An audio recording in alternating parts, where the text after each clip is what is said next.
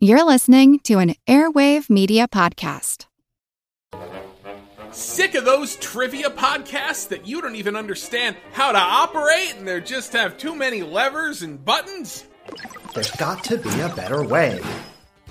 Now there is, with Good Job Brain, an offbeat quiz show and trivia podcast that makes learning new things easy and fun.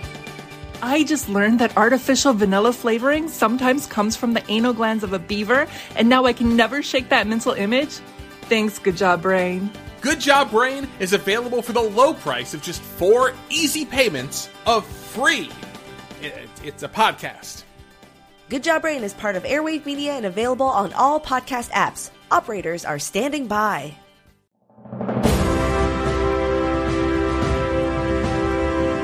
Hold your ears, folks. It's showtime. People pay good money to see this movie. When they go out to a theater, they want cold sodas, hot popcorn, and no monsters in the projection booth. Everyone pretend podcasting isn't boring. Turn it off. Turn it off.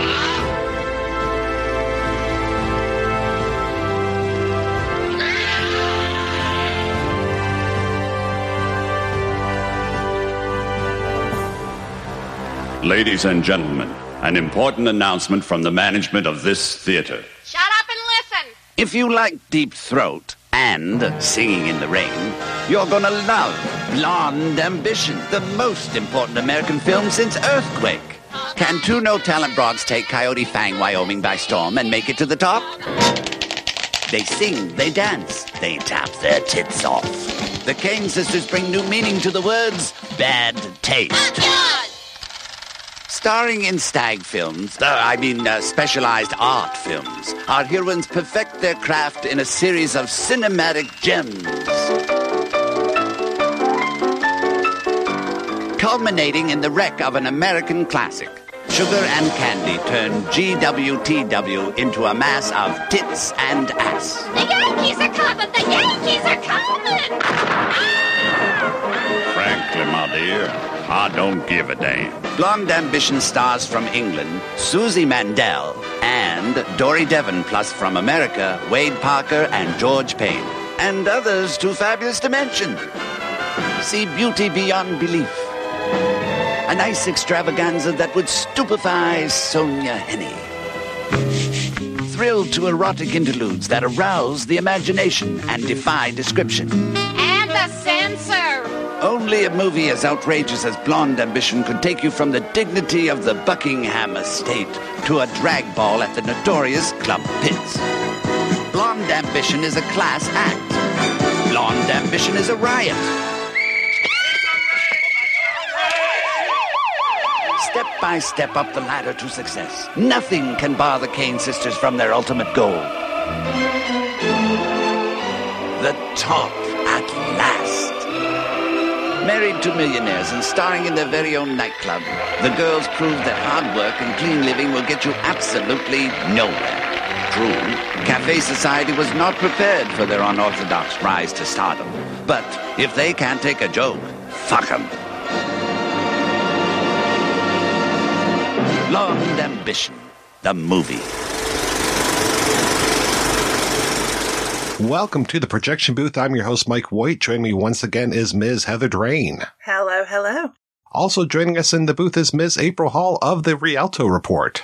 Oh, hi there. I'm excited for this one. We continue our march through March with a look at the adult classic Blonde Ambition. Released in 1981, the film was years in the making. It stars Suzy Mandel and Dory Devin as Sugar and Candy Kane, sisters who have a song and dance act in a podunk town. One fateful evening, they encounter the dashing Stephen Carlisle III, played by Eric Edwards, a prince of sorts who carries not a glass slipper, but a valuable jewel, and, wouldn't you know it, a duplicate of a worthless replica owned by the Kane sisters. I don't think I need to say it, but wackiness ensues. We will be spoiling the film as we go along, so if you don't want anything ruined, turn off the podcast and come back after you've watched Blonde Ambition. We will still be here. So, Heather, when was the first time you saw the film and what did you think? I first saw the film in, I want to say 2011. And of course, I went into it already being very familiar with the Amero brothers because I'm a huge Michael Findlay fan. And so I knew about kind of their sexploitation background with films like The Lusting Hours and Bacchanal. And I remember seeing a trailer. I saw the trailer before I ever saw the film. And I was like, oh my God. Because, it says, if you like Deep Throat and Singing in the Rain, then Blonde Ambition is for you. And I was like, hell to the yes. I must watch it. And I was not disappointed. This film is an absolute gem, and I won't go into it too much because I know we're about to discuss it, but I absolutely loved it. And April, how about yourself? It's probably been about 20 plus years since I first saw Blonde Ambition. And I remember I saw it before I met John. And once I saw it, I had to meet John. And it really is the thing that made me want to write John's book with him, which we just put out last year. His book is American Ecstasy. And, as I got to know John, that film is such a perfect distillation of who John is. This gay guy weaned on big Hollywood musicals who loved TV and film and wound up in porn kind of by mistake because that was the only way he could make movies.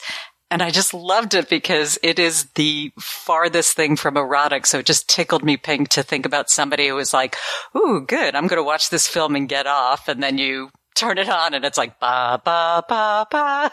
That opening music is incredible. And that's totally like when I talked to the guy who composed the music for the opening of every projection booth since 2020. I was like, I want it to be like big music from trailers, like that kind of thing. And that's the music. That is like that da da da da da da da da. Yeah. It's wonderful. And I love the credits coming in from either side. And then you've got that blue velvet background. I just rewatched How to Marry a Millionaire today. And I'm like, okay, that's where they got that blue background from with all the names over it. It's just so glitzy and glamorous and yet not at the same time. I love the voiceover that we have introducing us to all of this. And I don't think it's diegetic. I don't think it's anybody that we know from the movie. I think it's just this kind of godlike narrator who is taking us in and telling us the story of the Kane sisters and how they went from this little podunk town in Coyote Fang, Wyoming at the Tumbleweed Saloon all the way to Shea Gauche and how they conquered the world. That voiceover was actually done by J.J. Coyle, who had been on the adult film scene. Like, let's take a step back for a second. The thing that makes me giggle and makes my head spin is the fact that all of these guys who were working on these heterosexual sex films in the 70s were all gay, so you have John, you have, Chris Covino's John Christopher, you have Chuck Vincent, you have J.J. Coyle, you have all these guys, they're hanging out at the Big Spender, which is their local watering hole. They love each other. They go there. It's their office. It's their social club. And these guys are the ones who made these heterosexual sex films. So anyway, the voiceover, J.J. Coyle, is one of that group from the Big Spender. And he was from Gloucester, which was John's hometown. I know that, also gay, of course, and was a pretty successful playwright in his own right. And I remember asking John about sort of why he was in there doing that. And he said, no, that's how LaRue had written the script in part, but JJ brought his own special style to it, which is fantastic. I don't know if all of these gentlemen were gay, but the guys who are there at their big Broadway show that we see a little bit of before we go into the past, all of these guys wearing the tuxedo pants, the tuxedo vest, no shirt. They've all, well, not all of them, but so many of them have that, like, let's say pride mustache going on. It's wonderful. I love that they just have like that look to each and every one of the more eye-catching dancers. Oh, and they have such verve. Like, I just love the aplomb. They just come out. And I know it has absolutely no tie, but it kind of reminded me, as a kid, I'd grow up watching SCTV, and they had the Jewel Hallmeyer dancers. And I don't know, because I love Jewel Hallmeyer. And he had a great mustache. So maybe that's, a little nice memory from my childhood. But yeah, this film is just like, it's like aplomb in living cinematic form. Like, it's just so much fun. It's such a love letter. It really is. And those dancers, who are there and then there again at the end, they were actual Broadway dancers. Bob Fosse's first wife choreographed the dancing in this film, which is amazing. Marianne Niles is her name. And so she came in, I think she's the name Rosetta Stone for the film, I'm pretty sure. So anyway, those dancers that she's in there, to your question, Mike, are they gay or not? Let's not maybe stereotype about Broadway, but if I had to guess, I would say yes. But the reason they're so amazing and performative and just fantastic to look at is because they were professionals. This was another level for John. This was the biggest budget him and Lem had to make a film, and they were going to take full advantage of that. Well, and it wasn't like they had all the budget at once, too, right? They worked through this, and it took so many years for them to finish this film. I think they said they started in 1977. 1976 started pre-production. Well, that's a whole story we can get into about the backer of the film, because it's Shel Nielsen who had backed their first film. And there's a backstory there we can get to if we want to. But he came in strong with the money, enough to do sort of the pre-production, production. In the pre-production, John and Lem went to London to actually shoot exteriors and to cast for the film. So, this is a real deal. You don't think about New York sex films like that, right? Going off to international locations to shoot. This was not the usual, but the budget they had for this, I think, was about $30,000. So Shel had been so happy with the return he got from Every Inch a Lady, which was the previous film he'd made with the Amero brothers for, I think, about $25K, with Darby Lloyd Raines and Harry Reams, that he even upped the production budget for this one. So, it started out strong, but to your point, Mike, I'm sure we'll talk about this later, it started to trickle, and hence the long tail of this film. There is a pretty good amount of sex, and the sex that there is in here, pretty effective, I would say. Definitely, it's much more motivated. Last week we spoke about Little Orphan Dusty, where it was kind of more that we're looking for any excuse to have sex. Next week we're talking about New Wave Hookers, where it's basically the story is very minimal, let's say. It's a strong story, but a minimal story. But with this, it is so much more about the things that happen in between the sex scenes, though those sex scenes are very motivated. Even the first sex scene that we have with the cowboy who's a boyfriend of one of the Kane sisters. And I love that throughout this entire film, and I'm going to keep bringing this up, that we have all this cross-cutting. And we've got cross-cutting between those two having sex, the other sister on the phone with the manager, and then I want to say, and then the manager himself, that they're having this conversation. And then that the dialogue will speak from one scene to another, even though they're not having a conversation. It's really clever and very well written, and just, of course, filled with double entendres. And that's the thing for this whole film, the way that the Amero brothers had the story and then LaRue Watts wrote it. You get double entendres like crazy. And I really like how this movie has such a great sense of humor. It's so quotable. There's my favorite was that Sugar at one point says, "A cock a day keeps the hornies away." I live by that, don't you, Heather? I know. It's sound advice. Really. And hearing it, because Suzy Mandel is so adorable. She's so, both of them, because Dory Devin is, the casting is just pitch perfect. You love these girls, and they're so funny and so great. But Suzy she's just so adorable and almost like cherubic. Cherubic. There we go. But yet so just deliciously tarty. She's just cock mad. And I love it. These girls. And Dory Devin, I'm researching that she, has this professional stage background, which as I know the three of us know, so many people and adults in this time period, a lot of them did, kind of dispelling sort of the common mainstream stereotype about people and adult. And she brings, there's tap dancing in this film. It's an Amero Brothers film. Of course there's going to be tap dancing. I love what you said, Heather, because it's even though the casting feels so perfect, so many of these people were not the first people that John and Lem wanted, right? So Dory Devin wasn't the first one. It was Heather Dealey, right, that they found in the UK, who was fighting with her boyfriend. So they were like, forget that. Then they came back and they wanted to get Gloria Leonard, and Gloria Leonard was all booked up. So Dory Devin was third choice for this, and yet she is so absolutely perfect. And, you know, same thing with the Jamie Gillis role, right? To me, I cannot imagine anybody playing that better than him, this sort of swishy yet understated, you know, kind of role. But they wanted it to be Harry Reams, and Harry just wanted too much money. And they were like, come on, Harry, for old times. We're friends. We've worked together. And Harry was like, nah, you know, I'm not doing it for the money. And Jamie, who would always say, like, he would have done any sex film for free. So he laughed when people paid him. But probably this is the only, like, sex film that Jamie doesn't have sex in. It's like, could you imagine putting Jamie Gillis in an adult film and not having him have sex? It's kind of a miracle. But, like, to your point, like, even though these people were not first choice, to me, they feel so perfect. I don't know about you, but, like, anytime Jamie Gillis pops up in anything, I immediately get, like, excited.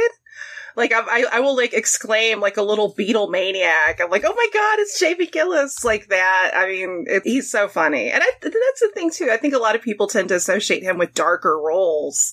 And of course, he's brilliant in everything. And he could be, like, the scariest person in a movie. But he's so funny. He's such a natural, like, comedian. And he gets to shine, even if it's a small role, like, he cracks me up here. Well, that's the thing is everybody in this movie, I mean, especially our main cast, they could just really knock it out of the park. When you talk about adult films, like this movie doesn't have Veronica Hart, who I still think is probably the best actress who is also in adult films. But I mean, Suzy, Eric Edwards, Jamie Gillis, Arbola, Dory Devin, Wade Nichols, all of these folks can carry a scene, and just them interacting with each other is fantastic. And though Jamie doesn't really interact with very many people, and I love that, it just looks, I mean, come on, it looks like they shot that in a day, because it's just, maybe an afternoon, right? No, it is a day. It was a very long day. John told me in excruciating detail about that, how setting that up, you know, they got there at the crack of dawn, and then just doing everybody's hair, getting the props set up, everything that needed to be done. Because think about it, it is a huge scene, and there's a big cast. I mean, tying feathers onto chickens, you know, like things like this these things all take time, you know, however silly they may seem. And so I think they started actually getting down to filming early afternoon, John said, and they went well into the late hours to try to get it done because, you know, setting that up was costly and expensive. But like that scene, like it's got everything in it. It's got John's, like, the whole film might have been an excuse for John to get that backdrop painted for that scene, because he always wanted one of those Hollywood backdrop paintings. He got it. It was painted by this guy in Boston. He sent him a photo. It was shipped. It hung in their offices afterwards forever. And I think the whole thing was just staged around it. But if you think about even the rocket that goes across on the little line and all just the hysterical props and then when I just, you know, the people you don't see in the scene who seem to have their fingerprints all over it, like Roberta Findlay, you know, Heather, you were saying you love the Findlays. Like, it cracks me up to think about Roberta, you know, Roberta of, you know, the Flesh trilogy, black and white, gray, somber, dark, you know, and then you have John Amero, like, bright colors, big music, more lights. And he said, like, they would just fight over the light meter all day because Roberta would want to be toning it down. And John would be like, brighten it up, brighten it up. That scene is a piece of gold. Like, when I die, if y'all can just play that at my funeral and have the soundtrack in the background, like, I will be thrilled. And that backdrop, I mean, it's exquisite. I mean, just right down to, like, the Gone with the Wind type scrolling font title over it, and just the rows of Southern bells, just an assorted Jamie barking out, you know, doggy, like that. And just, and is that like old Susanna being played at one point, like this instrumental version of old Susanna, while all this chaotic Southern Civil War sex is going on? I should have been more clear when I was talking to the stuff with Jamie. I mean, yes, he interacts with the cast in the early part of that sequence. So even to set it up, I should probably say that, so the girls are in Coyote Fang. They call their manager. Their manager wants them to send him $100. He wants them to come out to New York because there's a new club, and he does one of those looking around the room kind of things. It's called Crackers, where I've got you this great gig. So he's a total piece of shit and manages to get them out, but luckily they happen upon the aforementioned Eric Edwards and Arbola. That is Stephen Carlisle III and his valet, Eric. And they are, for some reason, they're in Coyote Fang, and that's right, because they are there to retrieve the Buckingham brooch, which was thrown down a mine years and years before, and it is family heirloom, priceless family heirloom, and they are there. And wouldn't you know that Suzy has an exact copy that she bought from a, quote, gypsy, unquote, at a carnival years before. And yeah, like I said, wackiness is sure to ensue from that, but that comes much later in the plot.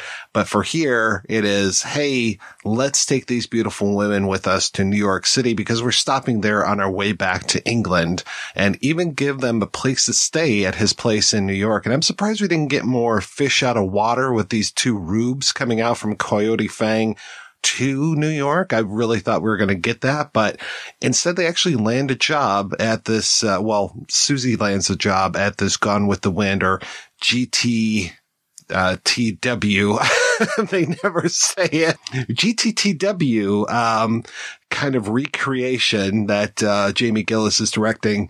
But what I should have said is that so much of his role is just him standing in a one shot or a two shot screaming directions. So it's like, come on, like Harry Ream's not wanting to just stand there and shout directions for it, a couple hours as they shot that. Whatever. He does a fantastic job.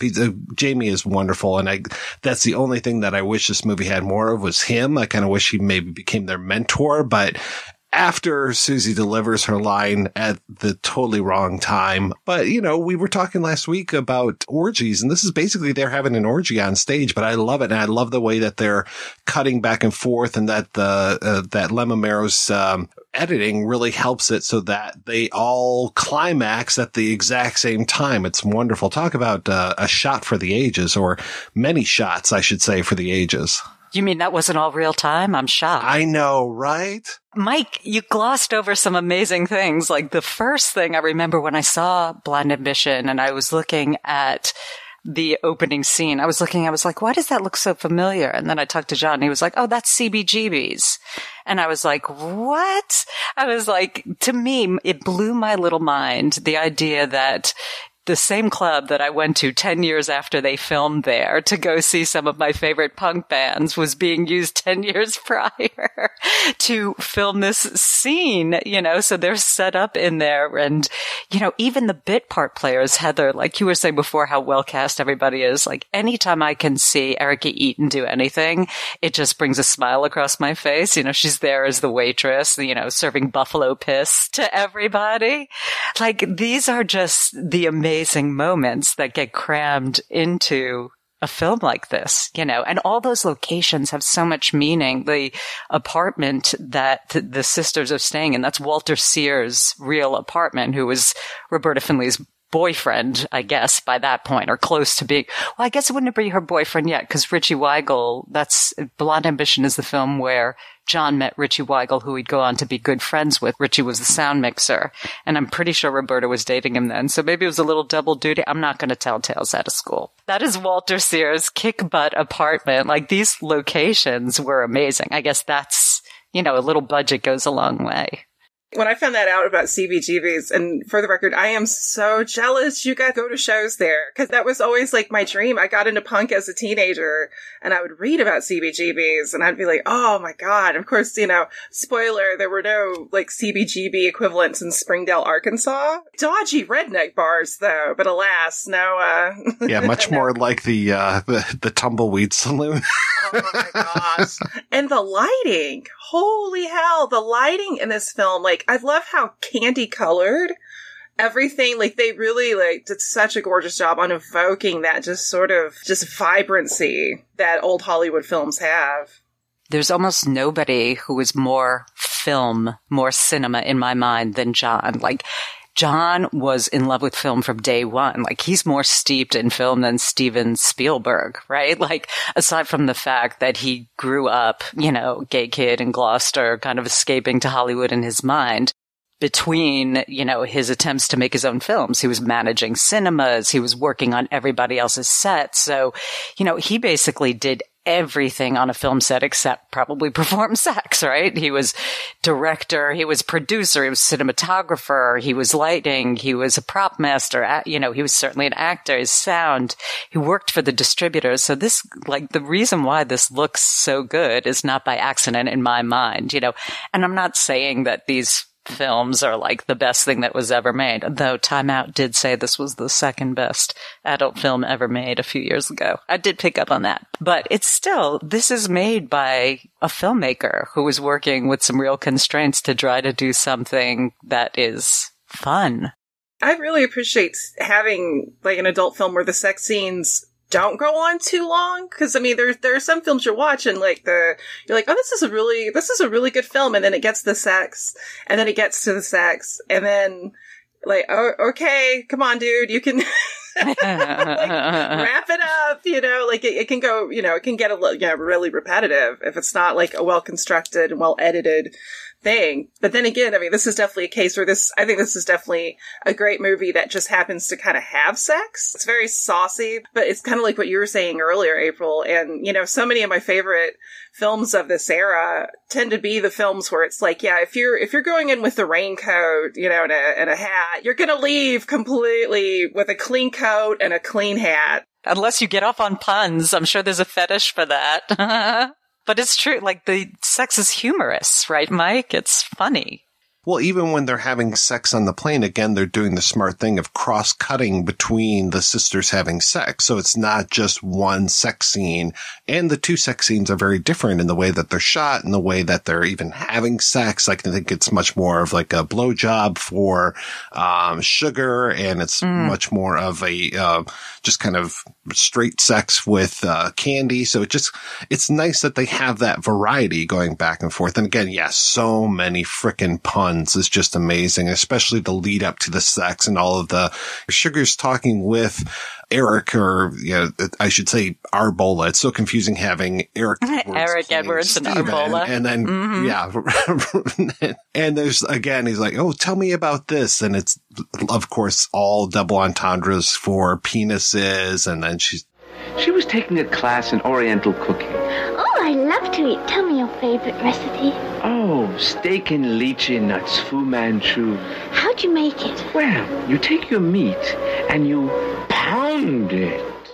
It's hilarious the way that they go about this. And the most unusual sex scene for me, even more than the, GWTW stuff, is the shower masturbation scene with Dory, Devin, and then Eric Edwards, and just how frickin' psychedelic it is. I love the way that they shoot this with this crazy lens that doubles, triples, quadruples people. It's wild and wonderful stuff to look at. John told me a lot about building that shower. They built it in their office. It's like a hose coming over the wall. So they're filming it and there's flooding all over the floor. They can't film it fast enough because water is getting everywhere. And it's just another example of how they made it work because, they shot most of the sex scenes in their offices. A few were, of the follow-on inserts that Larry shot. They did those at Larry's studio, I think, but the majority was done in John's office. So that psychedelic stuff was all happening while somebody was probably on the floor with towels, Mike, hoping the office didn't flood. That wallpaper, though. Oh yeah, it's everything. When you said that, Mike, about, how they mixed up the sex, to make it a little more interesting, I was thinking to myself, I wonder how much that had to do with the fact that, obviously Dory Devin was performing her own sex, but Suzy wasn't. There was a body double who to this day, I get so mad at John that he can't remember who that was. And I'm always trying to recognize her face and figure out who it is. But I wonder how much it had to do that. And Also, I'm really interested in both of your takes on this idea that, Suzy from the beginning was like, yeah, you can set me up for anything. Like, I won't perform the explicit sex, but I have no problem with people thinking that I perform the explicit sex. I think it's so unusual because especially, even now, there's always that danger of like, if you're quote unquote, and I hate this word, but like a legitimate, or in the straight world, like actress, the minute you do hardcore, it's like you are branded. And Suzy, she was on Benny Hill. She was in a number of like softcore British sex comedies. She was in Come Play With Me with Mary Millington, who definitely had no problem doing hardcore. R.I.P. Mary. But, so I think it was like really, really fascinating and really bold. And she's such a trooper because you can tell that like she stayed around long enough to kind of mime enough. Like you see her head going down with her mouth open towards Arbola's lap, which, by the way, Mike, the best pun in that was after he ejaculates and he says, serve 6. The cooking, thank you. I could not remember what he was talking about. And it is like a prodigious... Chicken Kiev, was it? And it was a prodigious load, so it made the pun even better. Like, it was... But I think it was, like, it's fascinating. Like, good for Suzy. What a trooper. I just adore her in this. She's just wonderful. I can't imagine, anybody else doing this film, even though obviously she wasn't the first. It is so unusual, this taboo. We can break, our discussion into so much when we're talking about this. But as you're mentioning this whole thing of like actresses distancing themselves from sex and displaying their body, the whole idea of a body double, which we talked about on the episode with that title. But then you get movies like, I can't even remember which one it was. I think it might have been the first Machete film where Jessica Alba in that movie is quote unquote naked, but it's either her face on another actress's body put there digitally, or it's like digital nudity. And it's like, why? Why? It's like, it's such this weird thing of like, I don't want to show myself or be shown naked, but yet it looks 100% legitimate. It's like you jump through all of these hoops in order to make it appear like you are naked in a film, or like the director is making you look naked in a film. And then, yeah, it's just bizarre. But yeah, I liked that she was, she had her limits, I guess. But my God, some of those things like the Arbola scene, it's like that poor woman wearing that awful, awful wig. It's so interesting because, later on she went on to marry Stan Margolis, Suzy did. But this was, right around the time that Blonde was released, not the time it was being made. So it's like when I think about why somebody would be like fine for everybody to think that they had sex as long as they're not performing it. Like, first of all, to your point, Mike, more power to you. Whatever is going to make you comfortable, that's what's important at the end of the day. But when I think about sort of the mathematics of it in my head, it's sort of like why it's like, okay, did she do that for herself? Did she do that so she could have like plausible deniability if she went to a director and they said, but you made hardcore, but I really didn't, like what was that? Cause it really, the majority of people are going to walk away thinking that she did those things, even though clearly like that body double isn't perfect. That wig, I was like, couldn't you make it a little blonder, John? I found something this morning on, now mileage is obviously going to vary, but, on the Internet Adult Film Database, they are saying that, according to like a Facebook post, that the body double is Debbie Revenge. That's weird. I'm trying to figure out if that timing works. I guess it could. Maybe. I know. I thought that was odd too, because I was like, okay, well, I know she did do adult. She was in Babylon Pink. It was part of the punk scene. She's around. We could certainly ask her. Mike, you got to extend the podcast and call her to find out. Now I'm totally going to hit her up and ask her. That's a great little tidbit. You mentioned the producer, Shel Nielsen, and he does have a cameo in this, which I really appreciated. Bend over. It kind of recycles one of my favorite jokes from Truffaut's Shoot the Piano Player, where it's a guy on the phone saying, may my mother drop dead if I'm lying to you. And then you get the quick cut to the mother keeling over. So good. that backstory about Shell, he fascinates me but the reason John met Shell was, John was working for Norm Arno, who's head of VCX, and Norm was partnered with Mickey Zaffarano, capo of the Bonanno crime family, at a production company called Lord Perry, right? And Lord Perry was largely distributing loops and doing some loan sharking on the side. And so first of all, I'm like, John Amero in there. And what's more, John got Kurt Mann, who is our drag queen at the final scene of Blonde, a job as a receptionist at Lord Perry. So like frickin' frack in the office just makes me laugh, this sort of mobster office. And then you have these two gay guys selling straight loops. But anyway, Shell came in, looking to get some product because Shell owned a number of movie theaters in Sweden, mostly in Stockholm. And I think tried to get John to set up, a little bit of an under the counter deal. And I think gladly John thought better than crossing a mafioso and doing that. But it's really, through there that John pitched Shell and basically said, hey, here's an alternative way to think about getting product for your theaters. And that's how we initially got the funding for Every Inch a Lady, which led to this. So, this was like a big and long relationship born out of the darker sides of the business, but coming up bright in Blonde Ambition.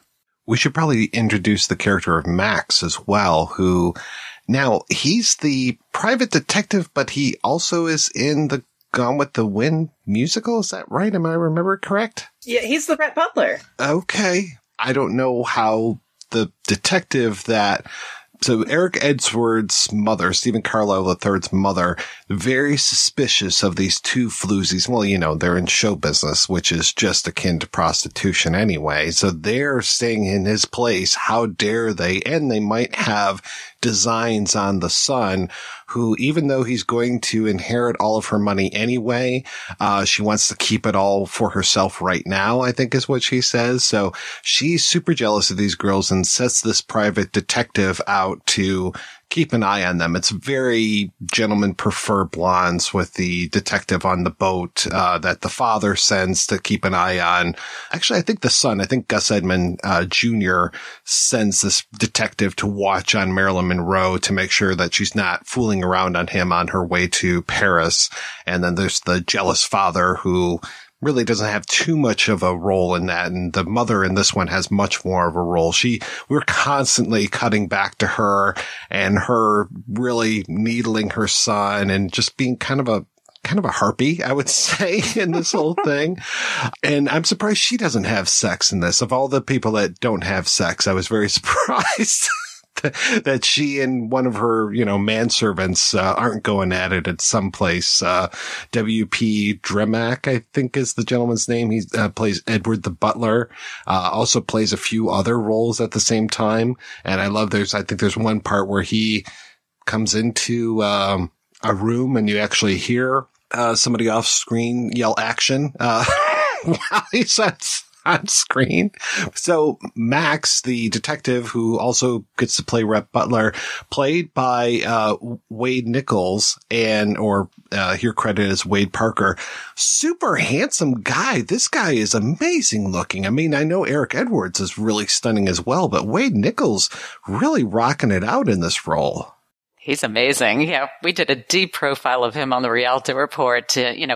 Wade Nichols, a.k.a. Dennis Posa, a.k.a. Dennis Parker. Wade Parker is, for my money, probably one of the most beautiful men to have ever been an adult, gay or straight, and he was in both. And he actually, if you ever see Radley Metzger's Barbara Broadcast, you've seen... the best! Girl, that scene with him and CJ Lang. I just got chills thinking about it. It's one of the best scenes in erotica, down boots, period. And the way he looks, just his gaze. And I mean, and especially when you find out that he was gay in real life. Yeah, although he had no trouble, even as a gay man, doing straight sex scenes, said John, as opposed to other gay actors. And then, it's no doubt that he was a sex symbol because he, in the late 70s went on to have a long-running recurring part on Edge of Night, the soap opera. And I remember John told me, I love this story about how in the newsroom or the mailroom, the girls who would get letters, fan letters for him, would go through them, and some of those letters would be trying to out him as a gay porn star, and they would just tear him up and not let them go through because they loved him so much and they wanted him to stay on Edge of Night. So he was basically on Edge of Night recurring up until his death from AIDS in, sort of the early to mid 80s. And my other favorite thing about him was he made some great disco songs with Henri Bololo, who is the guy who's the driving force behind the Village People. So, y'all should go out and either on the Rialto Report site or go to YouTube and you'll just Google New York by Night or Like an Eagle, and you'll see Wade, a.k.a. Dennis, was not just another pretty face. But he is a pretty face. He is stunning. He is. And talk about stunning. Can we talk about George Payne for a minute? I love the fact that he, in this film, is dubbed over kind of like a Hercules movie. Oh my God, yes. And he's totally got that Steve Reeves beauty. That does sound like Frankenfurter too much from It Rocky sounded Horror, very but Frankenfurter, yeah. We can take in an old Steve Reeves movie. Yes. He's gorgeous. He's also one of my favorite actors. Because George Payne, for being so strikingly handsome, he's a chameleon. Because I've seen him, if you see him in Cecil Howard's Scoundrels, he looks different. He looks way different there than he does here. And it's like, wow, for being like such a striking fellow, he can kind of morph into different roles. I just love Sugar's reaction when she sees George Payne at his most, Steve Reeves, masculine, handsome gravitas, sunning himself in a jock and this little jock strap. If that was real life, it would be it'd be like David Crosby. And cut off shorts, this is why movies are beautiful. It is interesting that there's this whole tricking the gay guy into straight sex, though, which is just kind of odd that you've got a gay director, well, two gay directors, both of the Amero brothers being gay, but yet this scene and I guess it was just we needed a sex scene here or something, but this whole thing of like, oh, I'm going to get this guy so turned on, he's not going to care that I'm a woman. And I'm like, okay. It's so funny because it's like art imitating life, imitating art. Because if you think about it, this was probably one of the first times that John worked with George, but certainly not the last. And George became a regular in a couple of the Francis Ellie films. Those are the films, the gay films that John made under the name Francis Ellie. And, George always said, no, I prefer sex with women, and would object, but became this huge gay sex symbol, similar to how I guess, Dennis Parker Wade became this gay guy who's a sex symbol to women. All the sex scenes were largely shot like months later, right? So they did all the straight production. And if you think about that, just the challenge of that, because they were setting up in, whether it was Manhattan Studios or in, somebody's apartment to shoot these scenes. And then they'd literally have to take all the props back and either hold on to them or go back to the rental shop, months and months later, hoping that they would be there, and they would shoot the scenes later. But anyway, so they first shot just the non-sex parts with George. And John said to George, hey, you're going to need to come back in a few months. You have to look the same way. And they started it, I guess, in the late fall or something. And he knew that George was a sun worshiper. And then George went away and got a mad suntan. So it's like, if you're watching the film, it's like, no suntan, suntan, no suntan, suntan. It's really so obvious. And George was like, no matter how good an editor Lem is, we're not getting around this. That's where you need those digital effects. Yeah, well, it's so good that George is so good looking, because then you're not maybe looking at the tan line so much. And let's be honest, we have to, because Eric Edwards in this, who has the most famous tan lines in classic adult cinema? Ooh, good point. Than Eric Edwards. Very good point. I feel like we have to at least talk a little bit about David Morris. I think the character name is Luke. First of all, like the conceit of like he's losing his hair, which just makes me laugh so much. It's just such a weird thing. But he is adorable, like the Tony Danza of porn. And I just think he's such a great little innocent counterbalance to what's going on. And, especially, David Morris, he died tragically of a drug overdose in Florida in the early 2000s, and he was living in like abject poverty. Yeah, we're doing a deep dive on him, so we'll have more on him soon on the Rialto Report. But he's just such a little stark breath of fresh air in this movie. Yes, he's so sincere, and that's what I love. I found it very interesting. We talked about Gentlemen Prefer Blondes and this whole thing of sending the private detective after the Marilyn Monroe character to make sure that she's on the up and up. And in this one, when the mother sends Max after the Kane sisters, there really isn't a problem at the end of the film that Max and Candy have been coupling, and I'm doing the finger going into the hand gesture quite a bit. They've been coupling through so much of this film, but that's not really a problem. It's like, well, of course, they're two attractive people. Of course they're going to have sex. There's not like at the end him going, wait a second, Eric Edwards, we've been fucking. It's like, no, they don't even bring that up at all. It's more like, is she a gold? Mike. It's more like, is she a gold digger or not? Well, there's a thing though where Aunt Sybil, when they have the big climax, is like, "Oh, he's a family man," and Dory Devin's like, "Oh, a family man," like he wasn't a family man with me a few nights ago, but because you mentioned Kurt Mann earlier, we have to talk about Kurt Mann because I love him so much in this film, and he's also the butler in one of my favorite movies ever, which is Firestorm, Cecil Howard's good. Firestorm. Mm-hmm. And and even though it's a small role in that film, he's a very pivotal character in a lot of ways, and definitely one of the moral centers in a way. And doing double duty here, and because he was finding out that he was like this drag pioneer, like he was doing drag for years, and for any listeners, you have to keep in mind this was drag which is awesome, but it's very kind of become very mainstream with like RuPaul's Drag Race, which I love. So it's all good. But this is the 70s, a very different era, and he brings it. And we get to see him as was it Queen of the Fairies? This is a little side piece, but I love it. They shot a bunch of the film without sound, right? MOS. And so my favorite scene at the end in the pits, is Kurt sort of leading the charge, doing the emceeing as in the drag queen, and how, he holds the microphone in front of his mouth, like in the most, like it's the best way, because you can hear in the back of your head, like John saying, listen, we're going to have to cut in some dialogue later. I don't know what it's going to be to make us attach these scenes one to the other. So hold that microphone to your mouth. But like Kurt just makes it look so effortless. Like you said, Heather, he's just like such a professional and like ruling the roost in the pits. So good. And some of his lines, like when I can't remember which one of the girls is on stage, one of the drag queens, and he says something like she's going to do like, was it the Dance of the Virgins later, but she's only doing it from memory or something.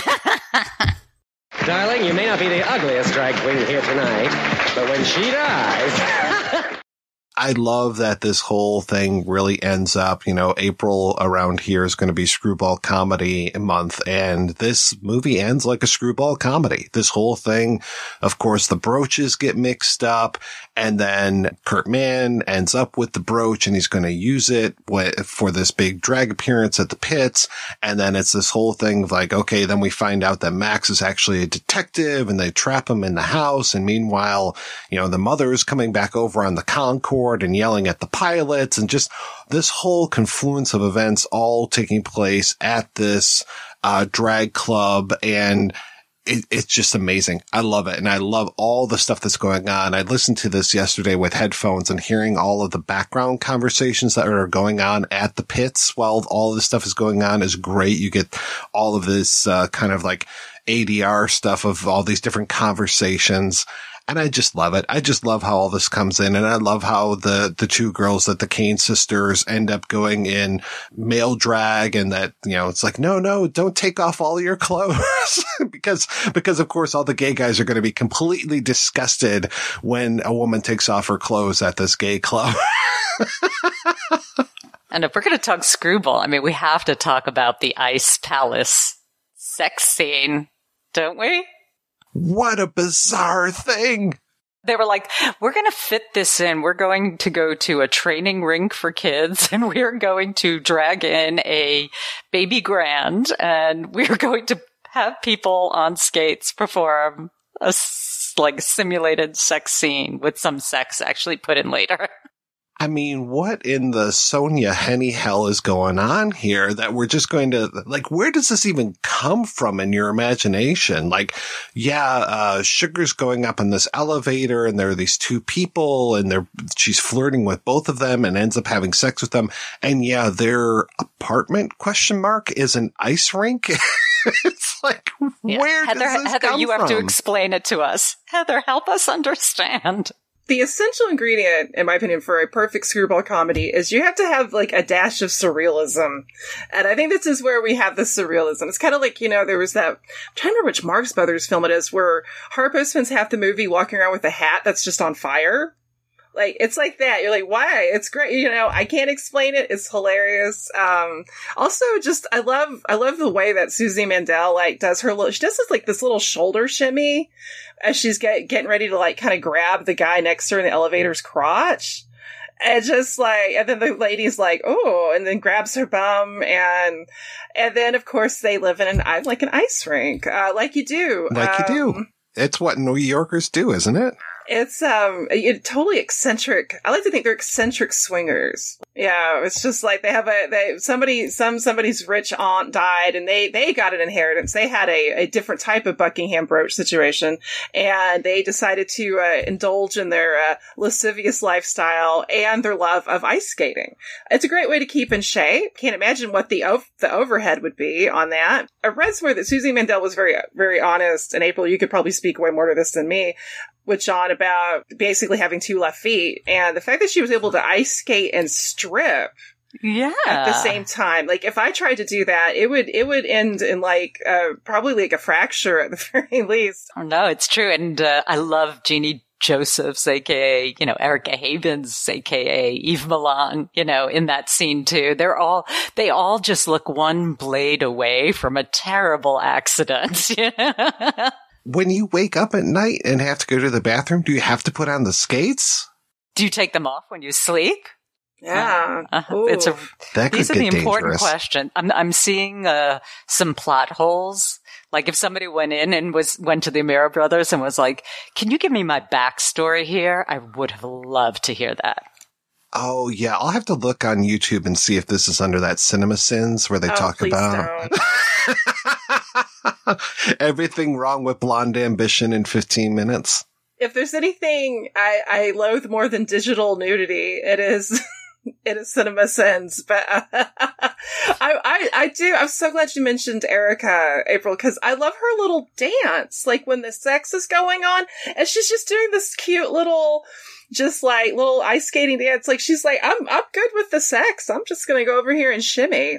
I love, because it is a musical. It is a song and dance production.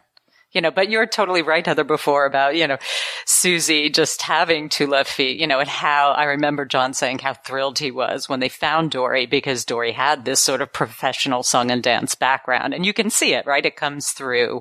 She absolutely looks way more professional, it's in versus what do we do with Suzy two left foot? Okay, we'll shove her behind a big tuba and hope that nobody notices. Oh gosh, we didn't mention the tuba, because that leads up to my absolute favorite moment in this movie. And this is early on, back when they're still in Wyoming, but when they end their number by saying, up yours! Like, slightly out of time, which makes it ever more endearing. When Eric Edwards applauds, and they're just like, what is that noise? Dory Devon just said, that's applause, honey. Like that. Like, it's Oh my God, when they're back in the kitchen, and we can hopefully forgive the most offensive Asian portrayal since Mickey Rooney and Breakfast at Tiffany's. That's LaRue, our lovely LaRue, aka our screenwriter, aka our costumer, who's there as the Asian cook in there. Oh gosh. I was like, John, how could you? And he's like, yeah, that didn't age well, did it? Though the can of Raid was a nice touch in that kitchen. Oh my goodness. And back to the drag scene though, one thing that cracked me up is how when Sugar, and everybody's still thinking she's a drag queen, she starts kind of showing her breasts, and one of the guys says, I hope her dick's is as big as her breasts. I don't like that line. Like, I mean, that's so great. It's just, and then she flashes, her lady area, and they scream. One of the guys literally screams in horror. We can act, but this is beyond the pale, John. And Lem, how do you do this to us? It's so good. I love how proper you are, Heather. You're like, her lady parts, her private parts. Area. Yeah. Her mons veneris. Exactly, Mons Venus. Her flower, her delicate flower is displayed. I just love Suzy Mandel so much in this, and her comic timing, especially when she keeps trying to leave the apartment and goes into the closet instead. And that ends up being the joke, how they trap Max later on. It's so good. I love it. You're looking there and you're like, okay, it's a play on her past characters, is sort of like the ditz and stuff. And, she's sort of, you're like, is she nearsighted? Like, what's happening? All of a sudden she's in glasses playing the tuba and she's banging into things on the stage and going in the closet when you're like, is she just like not bright? What's happening here? But she plays it so well. And John said, really in a funny way, it's a play on her history, right? She came up through Benny Hill and, these sort of rompy kind of sex pot roles where she had extremely little dialogue. And if you think about it, Blonde Ambition has a ton of dialogue, right? And he said it was an absolute challenge for Suzy, that she said that, that volume of dialogue was something very new to her. Whereas, I think Dory, Devin, it was, and certainly, our bull Eric Edwards, these people who had professional training, like no problem for them because they're steeped in it. But it was tougher for her. It's kind of good because she's always good for the quips, and the way that we cut back to her, and yet that quote you said earlier about a dick a day, keeps the hornies away. Just those little things that she adds in there, I think are really smart to give her those quips that she lands every single one of them too. Yeah, because even the Gone with the Wind scene, I think John was like, okay, she's not going to perform sex. So like, how do we fit her as one of our leads into this scene? Giving her the one line where Jamie comes in to ask her to say it. I've loved the disdain on Jamie's face as she butchers her one line and he just walks away. I love the idea of like, how do you mix in the person who's not going to be doing sex versus like, how do you kind of mix in the person who is doing sex? I love adult film. It's so funny. It's like, oh, I'm the odd man out. I'm not doing hardcore sex on film. How am I going to work my way in here? Talk about some really bad puns in there too. Something like, I'm waiting for my uncle and antebellum. Oh, so bad. Love it. But so good. Yeah. Yes. And, yeah, it's funny because, it's like I think about it, right? So they're shooting all of this, so much time is passing. And to your point, Mike, Shell is having financial trouble back home. So they're waiting for finishing funds. They're not coming in. And so if you think about it, starting pre-production in 76 and this not being formally released until 81, that's like super long period of time. And then obviously, John and Lem played up on that. You hear it in the trailer, every 10 years, the Amero brothers finish a film. You are fortunate enough to be living in such a decade. And I think they put that on the invitations to the premiere and everything. But, that premiere, I think the premiere was 80, and then it's, released in 81 by, Mature Pictures, Sam Lake and Bobby Sumner. They were the U.S. distributors, and then Shell handled the foreign sales. But I think it did pretty decently financially. I think, I think as John and Lem as the filmmaker, you never see the exact open books.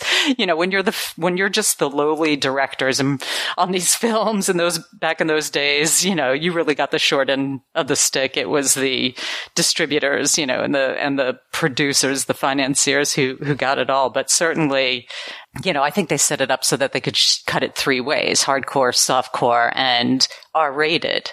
I know at least John told me that aside from, it premiered at the World, the famous theater where Deep Throat had premiered, it was premiered overseas. I think that, I can't remember if this is accurate or not, but I think Shelf flew John and Lem over to the UK for the premiere. And then it ran sort of in the midnight cinema scene in New York for a while, and Kurt used to show up in drag and do his little autographs and perform for people. So, from Amero Brothers standards and even standards of the day, this was a pretty successful film in the end. In so many ways. I didn't know about that Time Out article, April. That's awesome. Let's be honest. It's like one reporter at Time Out who probably said, this is my second favorite film of all time. And I'm like, now it's official. But it is great. I mean, it's, if you think about a lot of the fare from the time, you can't say that these are like magnum opus, right? Like they're mostly pretty middling films of people trying to learn how to make films. But this one, it's like blonde ambition. Lem maybe is the blonde because they had the ambition to do something bigger and better than they'd ever done, and in a way they succeeded, which is beautiful. And I would actually be remiss if I didn't mention the, when they're in the jail cell. I have to mention this because I love this so much. The two leather men, one of them just accuses the other, like, this is all your fault. I wanted to go to the opera. Like, and to your point, April, like, absolutely. I think this film, because I sometimes get frustrated whenever I see people do, like, the best adult films of all time, and like Debbie Does Dallas is always like high up there, and I'm like, the film is terrible. It's not a good movie. And even though it does have some great actors, I know like Eric Edwards in it, and Eric, obviously he's great and everything, but it's like that film is not good. Blonde Ambition. This film it's a great movie. It's fun. It's well made. There are parts of this soundtrack that get stuck in my head. I also love how like some of the music almost makes me think kind of like of like those, you remember those Jackie Gleason's For Lovers Only's albums, like from the 50s, 60s, but like way better, like way less schmaltzy, but kind of just that sort of like, just like elegant tea room and sex. And it's such a great combination. John always stole the best music from the library for his films, that's for sure. But it's true, this is funny. It's funny. This film is fun.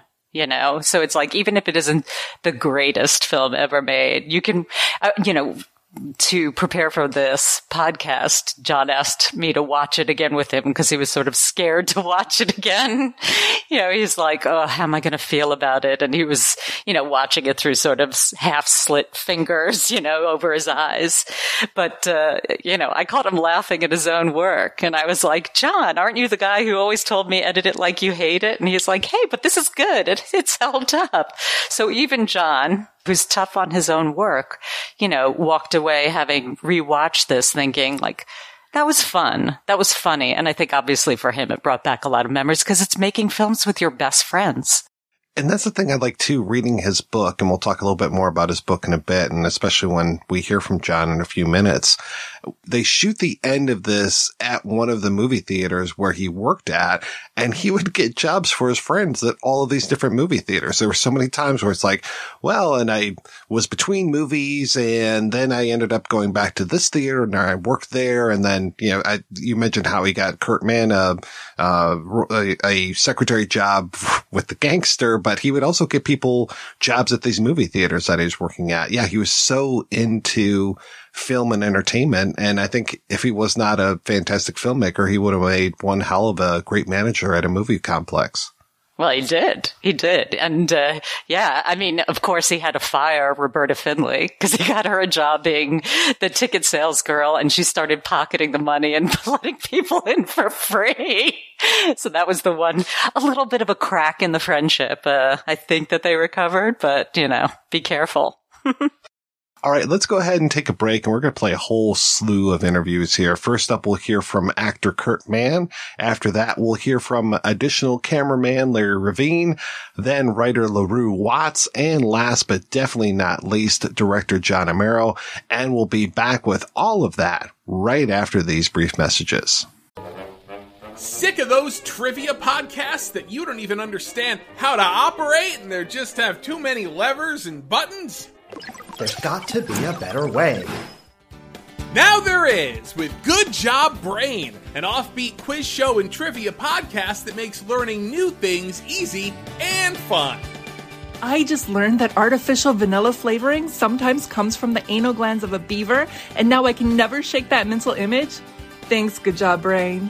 Good Job Brain is available for the low price of just 4 easy payments of free. It's a podcast. Good Job Brain is part of Airwave Media and available on all podcast apps. Operators are standing by.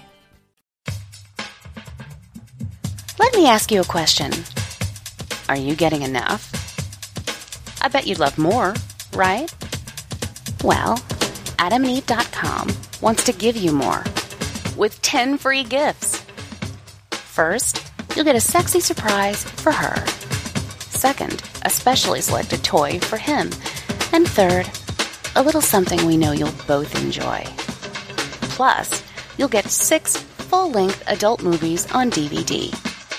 And number 10, free shipping on your entire order. So what do you have to do to get your 10 free gifts? It's not hard. Just go to AdamandEve.com and select any one item. It could be an adventurous new toy, sexy piece of lingerie, or anything you desire. Just enter offer code BOOTH at checkout, and you'll get all 10 free gifts. Go check out AdamandEve.com today. Select one item and get 10 free gifts, including free shipping when you enter offer code BOOTH. That's BOOTH at AdamandEve.com. Are you tired of stubborn understains in your gusset? Do you suffer from a peculiar disease which only an expensive series of pills with appalling side effects can prolong? Do you long for a professional movie website and podcast with a sense of humor, insight, and passion that hasn't yet fallen under the thrall of the big studios and basically turned into a soulless marketing hub? Well, we can at least do the third thing. Head on over to aftermoviediner.com for all your genre film needs, Americana, movie podcast, comedy, incredibly large trousers, by fans for fans without added salt, and relatively free of dripping. Our podcast is also available on Blog Talk Radio, iTunes, Stitcher, and wherever podcasts are found. The After Movie Diner. Come on in, won't you?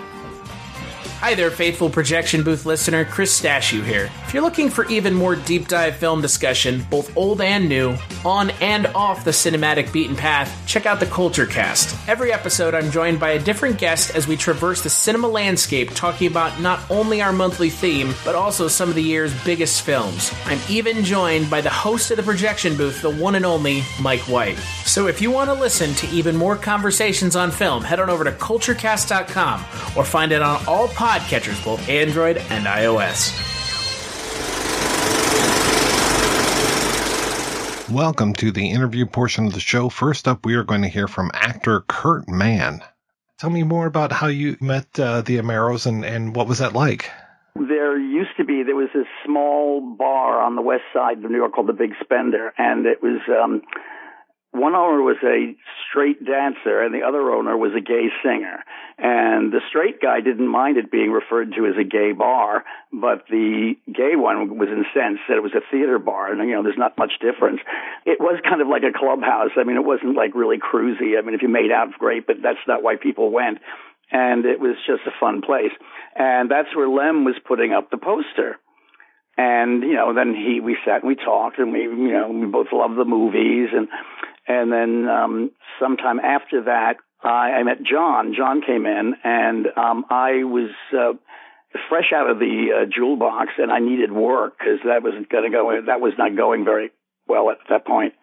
And so he was managing the Translux West movie theater, and so he got me a job over there. So that's how I got started with him. And then they were just wrapping up a film called Bacchanal. and which was their first in Technicolor. Actually, it was just regular color, but I missed out on that one. But I said to them, I said, oh, I love the movies. I would love to be in a movie. The next one they did was called Dynamite. And actually, that was my motion picture debut was in Dynamite. And I played the usher of a movie theater it was about a girl who goes around selling sex toys or something. And she winds up in a theater. And then she winds up on stage getting fucked with the manager on the stage. And then the usher, me, and the cashier, who was Darcy Brown, we suddenly tear off our jackets. We have all these red, white, and blue stuff on. We were tap dancing on either side of them to Stars and Stripes Forever. They like to put musical numbers in whenever they can, cram them in there. Worked at the Jewel Box. You mentioned that. And how did you get into that? And what was your background leading up to that? I was living on Long Island. I was 18 and, fresh out of school and all that. And I'd met the owners of the show very briefly socially. And then this bar on Long Island was doing a show, and I said I would do it. And I did an impression of Phyllis Diller. And unbeknownst to me, Danny and Doc were there. And they had recently had a huge blow-up with Lynn Carter, who was their star. It was a very talented person. And they were looking for someone who could stand up and talk. They didn't do like now it's down here it's all lip syncing, but they didn't do that. You had to either talk or sing or dance or do something for real. And so that's essentially how it started. And they called me one day and they said, can you be on the next bus to Albany? And there I was. But that was in like the summer. And so we traveled around New York State, and then finally, come January, it was getting ready. It's time to do the new show, and a lot of work went into it. It was a big show. It was always advertised as 25 men and a girl, and there was rarely that many people. But so the Apollo Theater was where we first did a theater, and after hearing the tinny little piano playing, the music you're going to be working to, and then you go there and it was Reuben Phillips Orchestra and you hear the music played by an orchestra. It was just very exciting. It was showbiz, But as time went on, nightclubs started folding because of disco and stuff like that. So there really wasn't a lot of work going around. I mean, a little bit, but not a lot. And so I said, I got to get a real job. So that's when I went over to the Translux East. You mentioned female impersonator. I mean, was the term drag being used at the time? I mean, well, yeah, it was a drag. Drag was just, we didn't think of ourselves in terms of like drag queens on the street or like that show Pose or something like that. Although there were people in that element that we knew, and but we were, it was hard work. I mean, it wasn't, I could never be a street drag queen. It's too much work. I got to put all that face on, everything. I'm lucky if I shaved every other day. I remember at one point I was under 21 because we were in Baltimore and I couldn't drink. So I guess I was 20 when I was 20 in 67. I guess it was 68 or 69 when I started. And it was exciting and it was nice, but it becomes your job and we would open at the Apollo and we would do 11 shows a weekend. And there'd be a movie, some horrible, tacky movie in between. But yeah, we opened like Friday, Saturdays, and it was like 3, 4, something like that. And so yeah, and it was like when you see like old movies like Gypsy when they get into the burlesque theater. That's what it was like back then. The Apollo now is beautiful. They've restored the whole thing, and it's great. But then it was kind of it was drafty and cold, and we were always getting sick. It was. Anyway, so I begged to be in a movie, and they put me in a movie, and I knew my lines and didn't bump into the furniture. So I was always there to kind of hold the story together. And Dynamite was it was a remake of The Corporate Queen, and even the woman who played in that had a role in Dynamite. Nothing sex, I don't think. She just was like the boss that sent this girl around to different places. And then there was, because of that, I did another for them. I can't think what the name is. I know other than I think it was Pepper or Checkmate. Checkmate. I was like doing like a cameo where there's a scene in Central Park, and I'm supposed to be a jogger, and she stops me and she asks me something about where they go bird watching, and I point her out and I just go on my way. But then I met through them, because of them, I also met Chuck Vincent, and so I did a few things for him, and so yeah, it was mostly John and Chuck I did stuff with. I did a couple other people that I can't remember. I've heard nothing but great things about Chuck Vincent. He was nice. He could be very silly, but he was very serious about making his movies.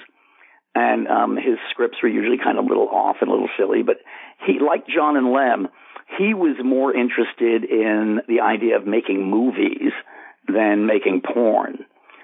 So whenever you see their movies, they may have hardcore, but it's kind of like, second tier. It's like that wasn't that much fun for them to do. They like to, like I said, John and Lem always tried to put like a fashion show or a musical number or something in the middle of their movies. Like Blonde Ambition has songs and dances.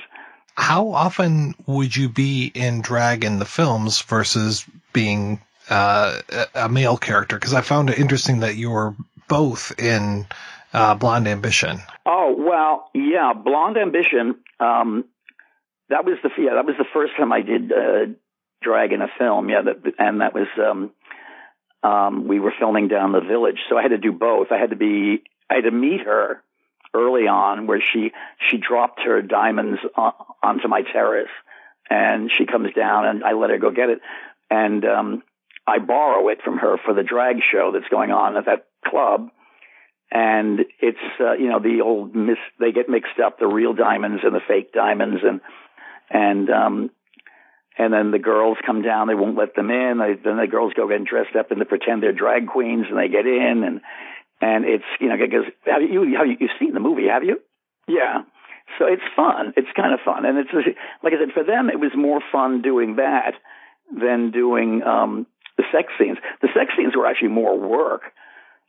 People always think that it's going to be a breeze, that, oh, great, you get these hot people in bed together and they just go at it. And that's not the case at all. What they would do is if there were scenes that had to be acted, they would do those first and then let those people go. And then the other people would have to stay around for hours and hours trying to hope to get this together. And even famous stars like Harry Reams, he had bad times sometimes, and like that. But I was rarely around for that sort of stuff. I was always out of there. John said something about you falling off a chair in the club. Oh, well, yeah, I was in drag, and I was walking along this bar. At one point, I was sitting on these apple boxes, surrounded by all these leather guys. And we were there. It was a place called Danny's on Christopher Street, which is no longer there. But they're like my posse or something. And what happened was I lost my balance and I started to fall off the box. And you're in this tight dress, and you've got heels, and so they're trying to help me and stuff. And actually, if you at the end of the movie, when they do the credits, they do the old-fashioned credits where they say your name and there's a picture of you from the movie. And so it says me, and it shows me looking very young, opening the door for her, and then it cuts to me actually falling off the boxes, which is just an outtake, which it just looks funny. Did you hurt yourself? No, not at all. No, I said they were. I had all these guys around me. They'd help me, they'd not fall on the floor. What were some of your favorite roles to do? Well, that one was fun because and it depends. Sometimes I had more to do. That was fun. I did. Altogether I was in like I think something like 35 different pictures, and so it's hard to remember. But I usually played, secretaries, butlers, whatever like that. Besides Blonde Ambition. I can't think of what would be better than that. That was really fun. So I really can't be much help there right now. I can't think. Well, you were really terrific in that. Did you ever have any acting training? Well, in school, you do plays and musicals and stuff, and then of course, in the Jewel Box, I mean, you're live on stage, and besides doing my act, the Jewel Box had huge production numbers. I mean, it was like a Ziegfeld show, really. I mean, you had all these people, and they were all dolled up, and there were usually 3 big production numbers. So besides doing that, you had to learn. And I'm not a dancer. I mean, I had to count everything all the time with a smile, So they had us doing in these outrageous costumes, these giant headdresses and things that you had to balance, and they were usually stairs to go up and down. And so it was hard work. But once you learned it, you said, well, all right, this is when I go, and I have to go. And I always had a little bit of stage fright, which apparently happens to a lot of people. And I'd be standing there in the wings just waiting to be introduced. And I'd be like trembling, saying, "Oh God!" But once I got out there, and the Apollo audience was wonderful, and it was a family show. It wasn't like now. There's a lot of swearing and stuff, and dirty jokes and stuff in drag shows.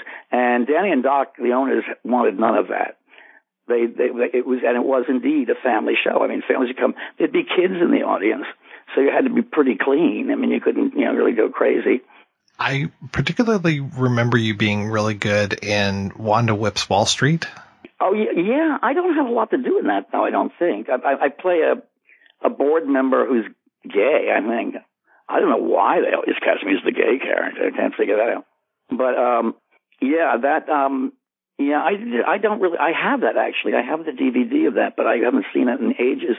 And all I can remember is that I played a board member that made a couple of, sarcastic remarks. So they, it's kind of like they gave me the Eve Arden, Thelma Ritter parts to do, like the wisecracker. Yeah. We also a few years ago covered Roommates, and everybody that worked on that just seemed to love that film.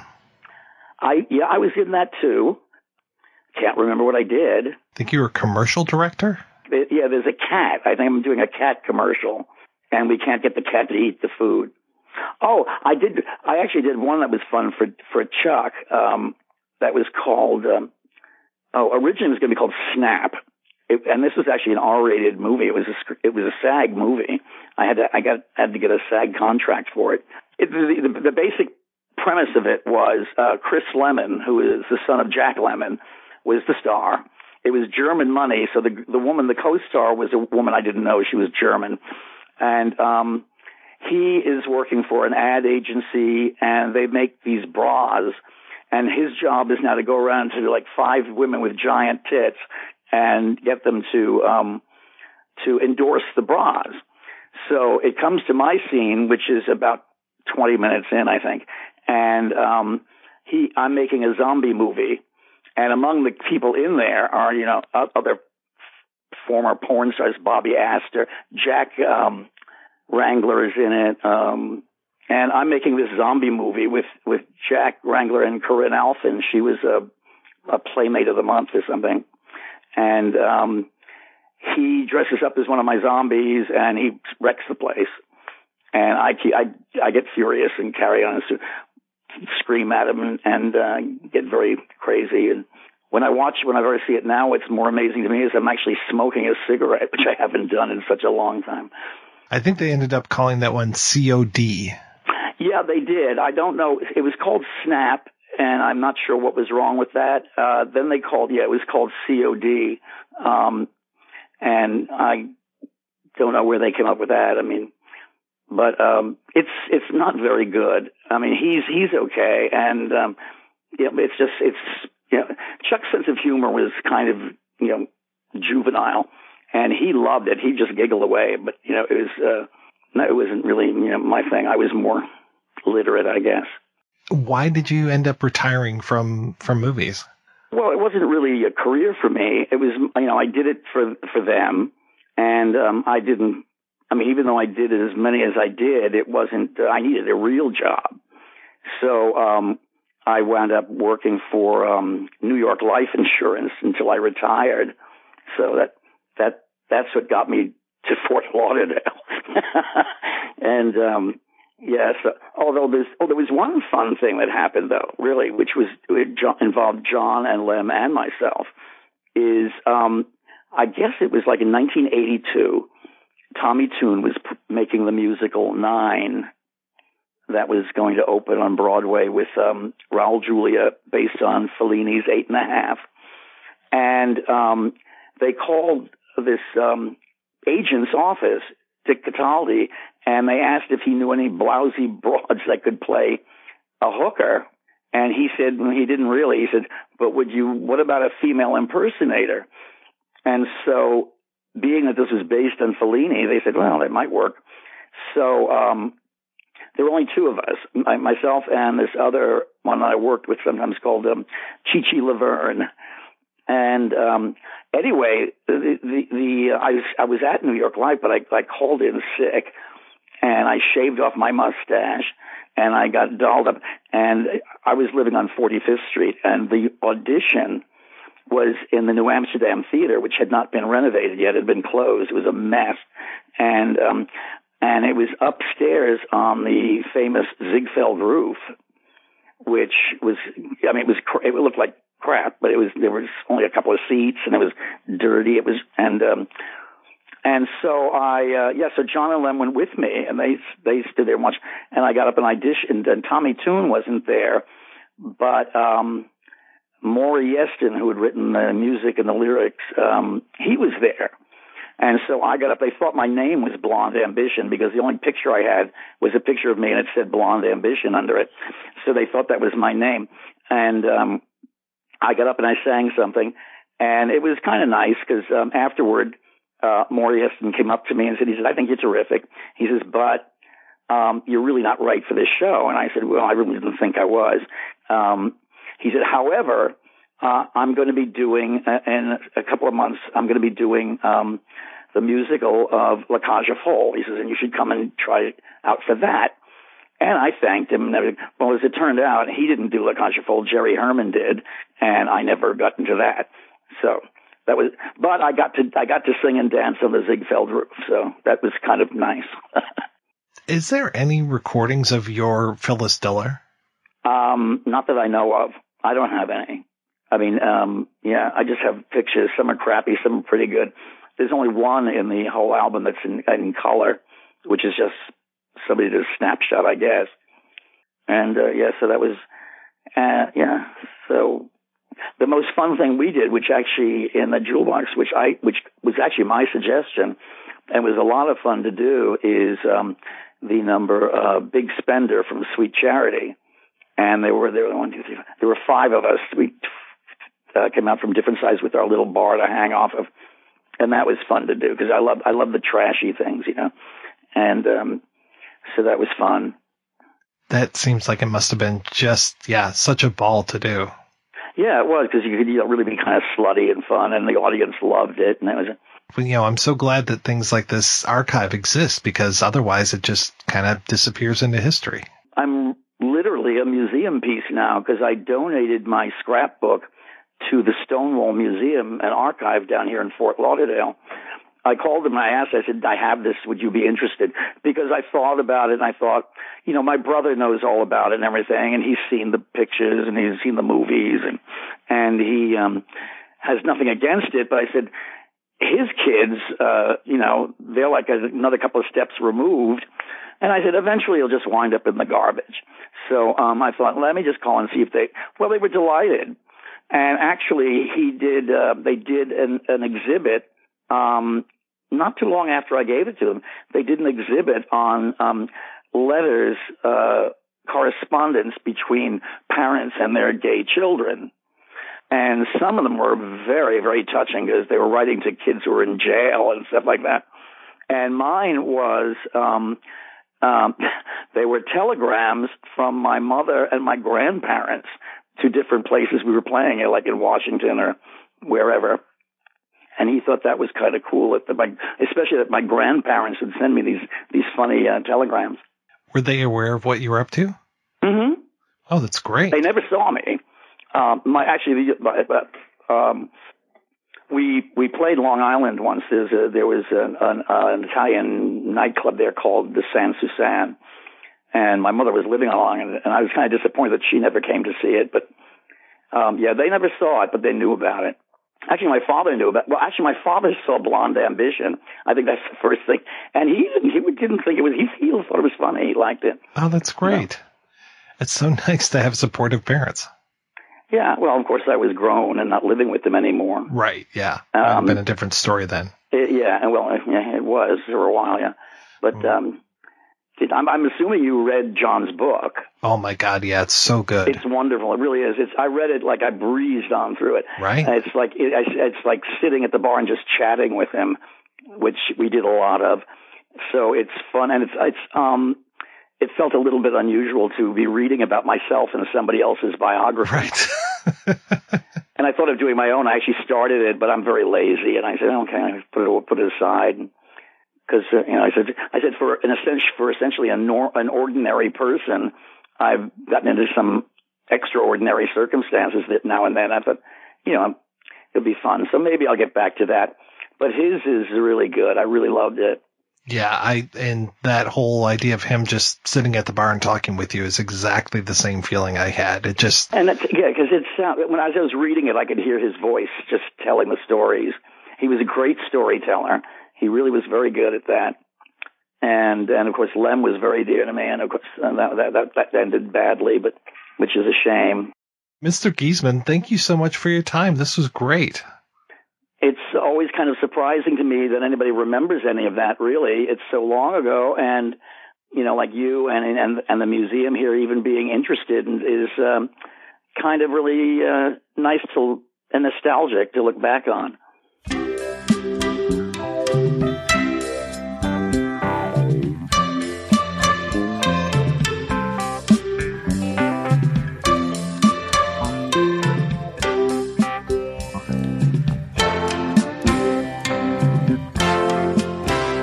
Up next, we're going to hear from Larry Revene. You worked a lot with the Amero brothers. When did you first come across them, and what was that like? I first came across them when I moved to New York in '68. I had already been, I went to the NYU Masters in film, and I had already done a fair amount of film work in Virginia for NASA. I did a film with Armin Weston where I was the DP. It was called Heatwave. And then I did 2 Spanish-speaking films. They were action films. And then, because Armin, he was using Joao Fernandez to shoot his film, who was much more experienced than I was at that time, and a wonderful guy and a terrific cameraman. And Armin asked me if I would do the stills, on the production, which I did. That was fun. Through that connection with Armin and stuff, then John asked me to do the stills on Blonde Ambition. I did that. Roberta Findlay was the DP on that, and she was I guess you probably know, was Mike Findlay's wife. She segued from acting into being a director of photography. And so she was shooting. She had worked with John and Lem for a number of years and on and off, and they were good friends. So she did the major photography, and then that was sort of an introduction into that whole Chuck Vincent and a bunch of other from him. It just kind of snowballed as far as like connections once I had done that, because I did a lot of pickup shots for that film. They used my studio in New York to do the shots that they needed. They went on for a very long time, like doing little inserts and polishing little places in the film and stuff to make it better and stuff. And it was great fun because these guys are hilarious to work with. I mean, John and Lem were just a riot. Then I did a bunch of films with John where he was Francis Ellie, and then I did the RSVP. We did that in California and Hollywood, actually, some years later. So I have a long relationship with them. with John anyway. Lem, of course, unfortunately passed away.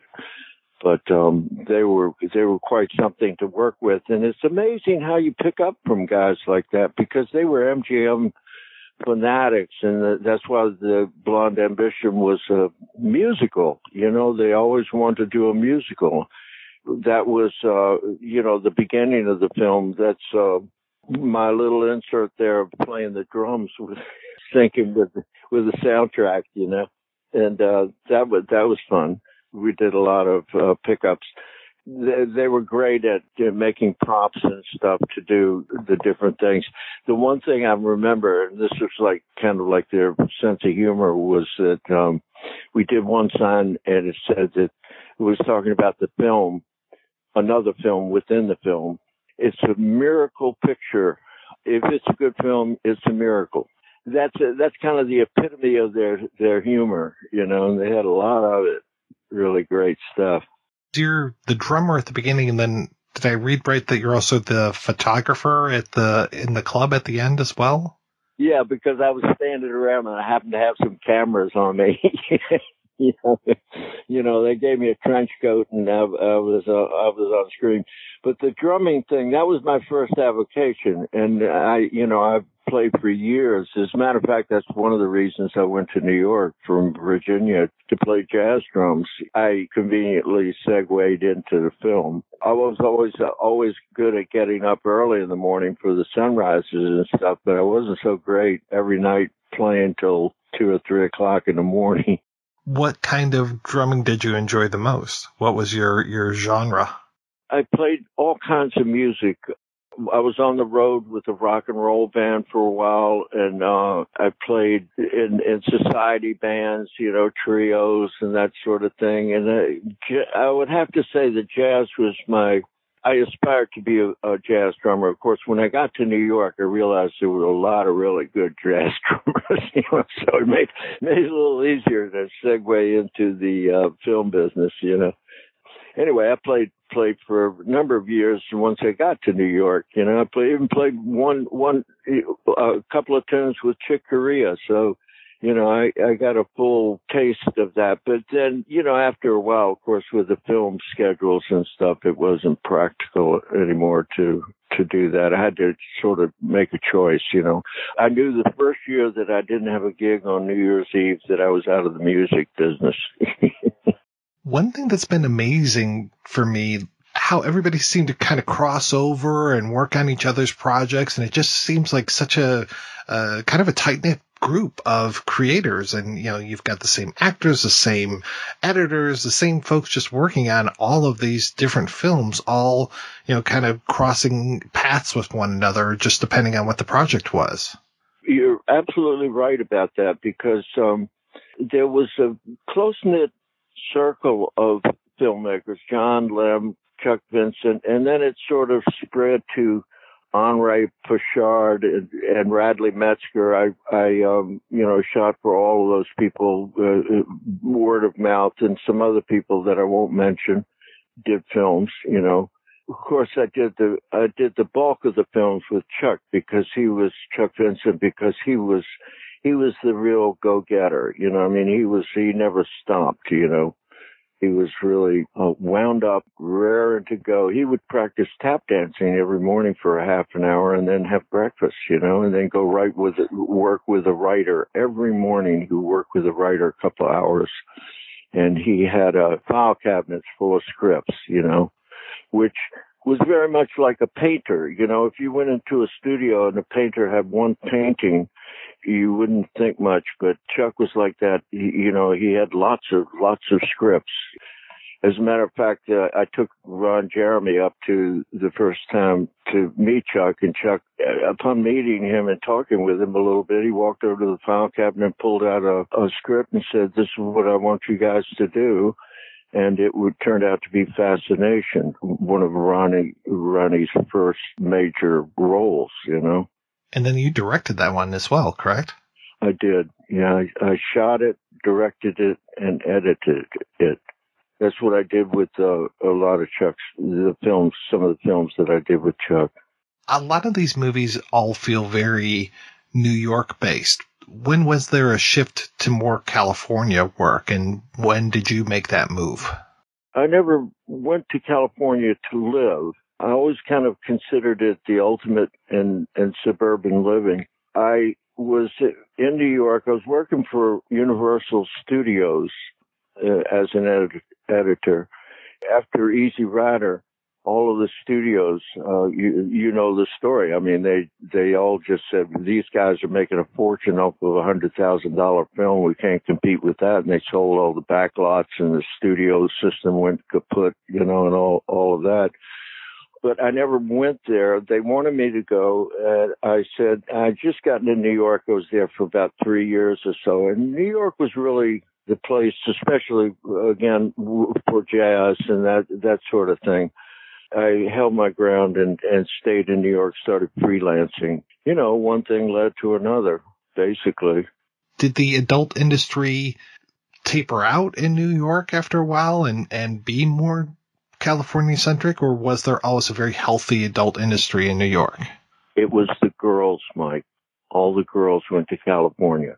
And we got, towards the beginning, there was quite a stable of women that have worked here, and then the California X market picked up, and that's where the girls went. Towards the end, we were flying girls into New York from California, so it evolved into the sunshine. That just doesn't seem like a viable economic model to fly in all the actors.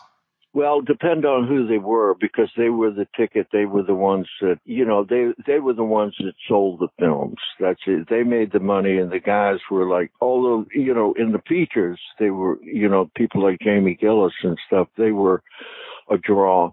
But basically it was the girls. So, somebody like Vanessa Del Rio could get like $1,000 a day, and nobody could touch that. But she was such a draw that it was worth flying her in. I can definitely see that. I was just listening to a podcast series, and they're talking about the importance of the video box and just how having the starlet on the box was such a major thing. The cover shots, actually, that went all the way back to the loops. It was like the cover shot was the most important thing, more important than the film, actually, because it's all in the marketing, So tell me a little bit more about the Amero brothers and what they were like to work with, because they sound like so creative and just so driven. They were a perfect match, the two brothers from Gloucester, Mass. They had the similar interest in the musical, the MGM musicals, but Lem was kind of the technician and John was like the producer. John handled, but he also, there were times where he picked up a camera if it was necessary. But they both were very film conscious and were very particular about what they put on film.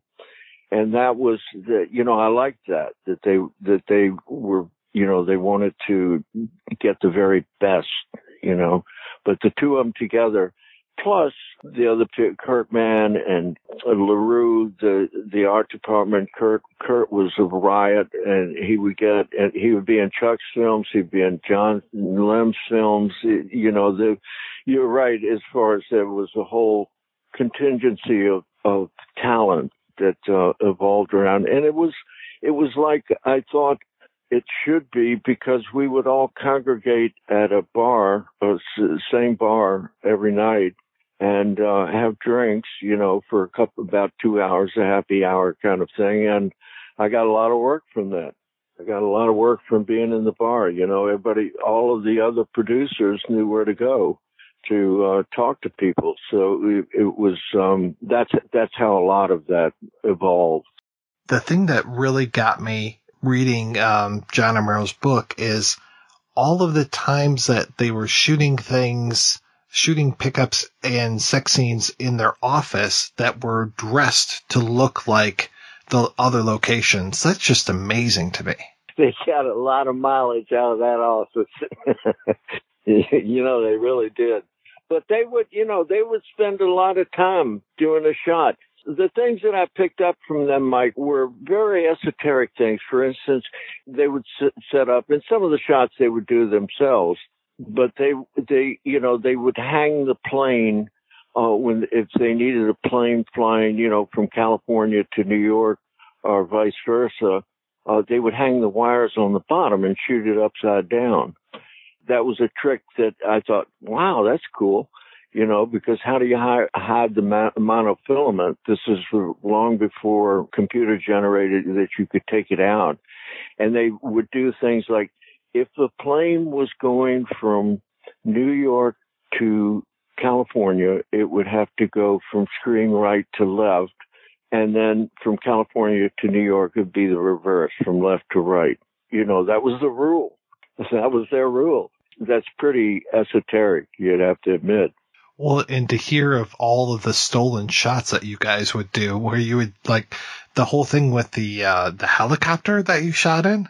Yeah, that was with John, yeah. The thing was, it was a different time, and you could steal shots and do that stuff without having to have permits. The law was that if you put a tripod on the sidewalk, you had to have a permit. So, being a steady shooter, handheld, was critical for a lot of that stuff. But yeah, we stole a lot of shots. For Blind Ambition, Lem and John went to London and stole shots there. They were worldwide in their thievery. Yeah. But it was always fun to do that. But then they did some brilliant things. There's a shot that's called it's supposed to be a nightclub, and there's an exterior shot. I did an exterior shot of the Trader Joe's entrance at the plaza, in the plaza, and then Lem, and I darkened out the top of the frame, and then Lem made a little, like the Italian Christmas tree lights. He made a sign that said Chez Gauche was the name of the club. And it was, it's on the screen for a couple of seconds. If you had to do that in opticals, it would be really expensive, but we did it in camera, took that exposed footage and rolled it back to the beginning. And then, so we had cars going through the frame and the horses and all the different things, They knew how to stretch a dollar till the eagle screamed, as they say, They were good at that. They would do whatever had to be done. That's like stealing shots and doing all that stuff. But we also did a lot of legitimate stuff, shooting in hotels and that sort of thing. The RSVP film was one of Playboy's first films for cable. That was like LaRue, of course, wrote that, and he and Fabian did the sets, and it was just endless circle. You're right as far as like people crossing over to work on other films and stuff. And unfortunately, there was a young guy. His name was anyway. He was one of the first AIDS victims, and he helped. He would do script on their film and then go and direct a film of his own, and there was a lot of that. They would help me on the films I had to do. It was a very interesting time, And of course, at that point, when Blonde Ambition was shot, X-rated stuff was still illegal. You run the risk of getting busted, so it was always a kind of an edge to every shoot, are we going to all go away in handcuffs? Did you ever get arrested? There were times people got arrested. Yeah, they luckily I'm fortunate that I never had any trouble with that, but I got by several close calls that yes, they were out. And then California became even worse. I mean, California was really bad after the X market moved out there with the girls and stuff. in the late 80s and early 90s, they started cracking down because there was a big industry involved with that. And they had the Adult Film Association, which had some, they actually had some power behind them, with lawyers and stuff, because all of the big directors and producers belonged to it. And so they could afford to, get the best lawyers and stuff. And of course, the First Amendment lawyers were the ones that dealt with most of that stuff. It was interesting, Mike, the whole evolution. When I was doing my book, Wham Bam, I was surprised to realize that the outlaw period only lasted from about 68 to about 77, when Jimmy Carter came in, and Rehnquist said, I don't know how to describe it, but I know it when I see it. I'm paraphrasing, but that's it.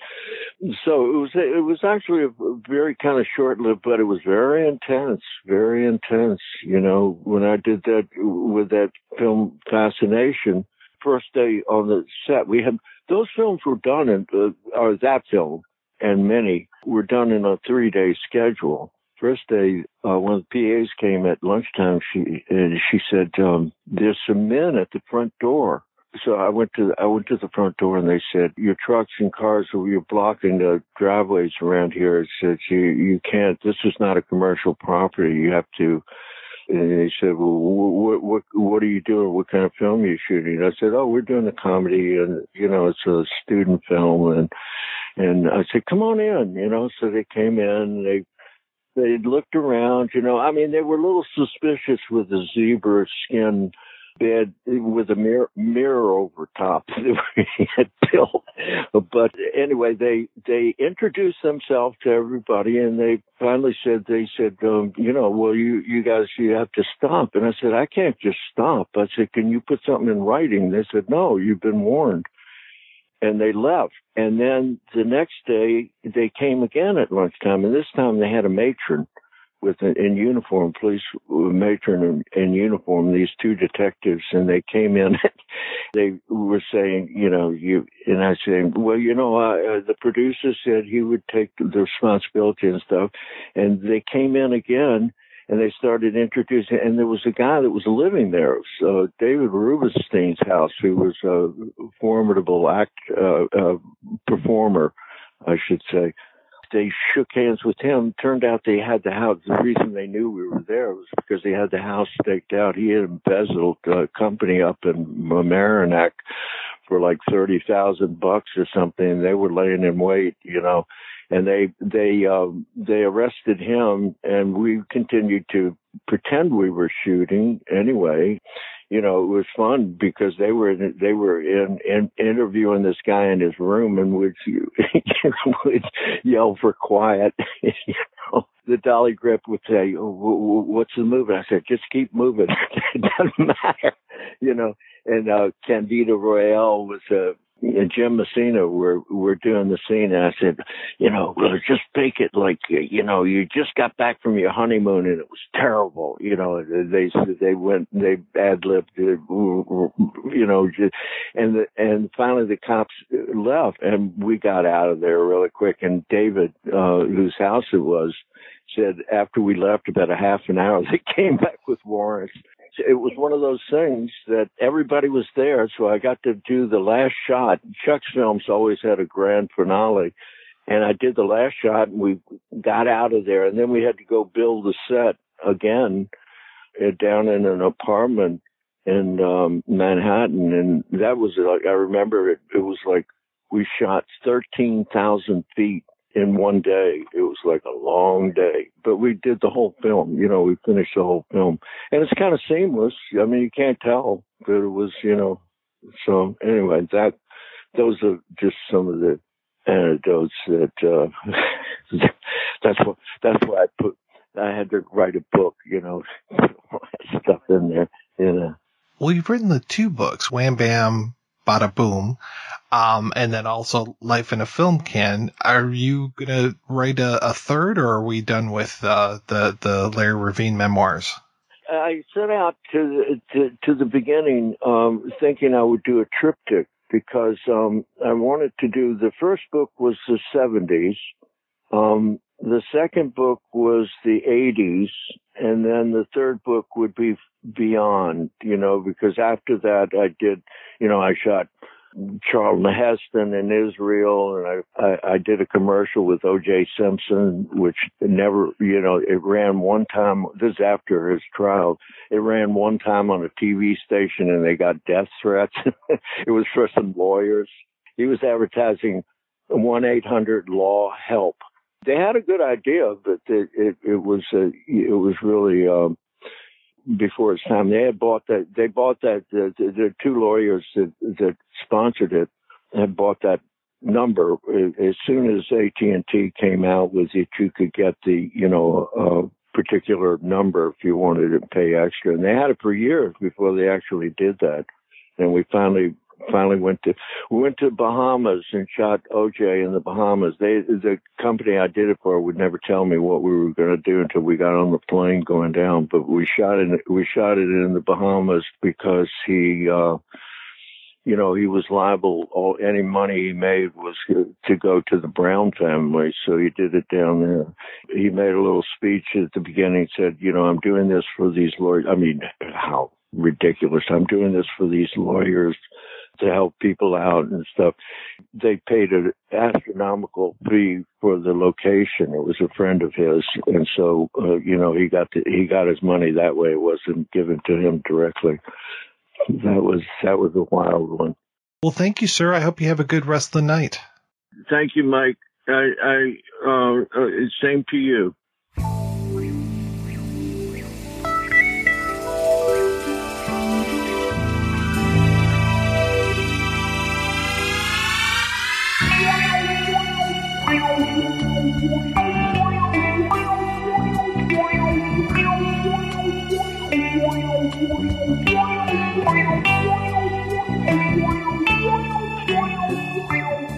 Coming up next is LaRue Watts. So, LaRue, how did you get into the movie business?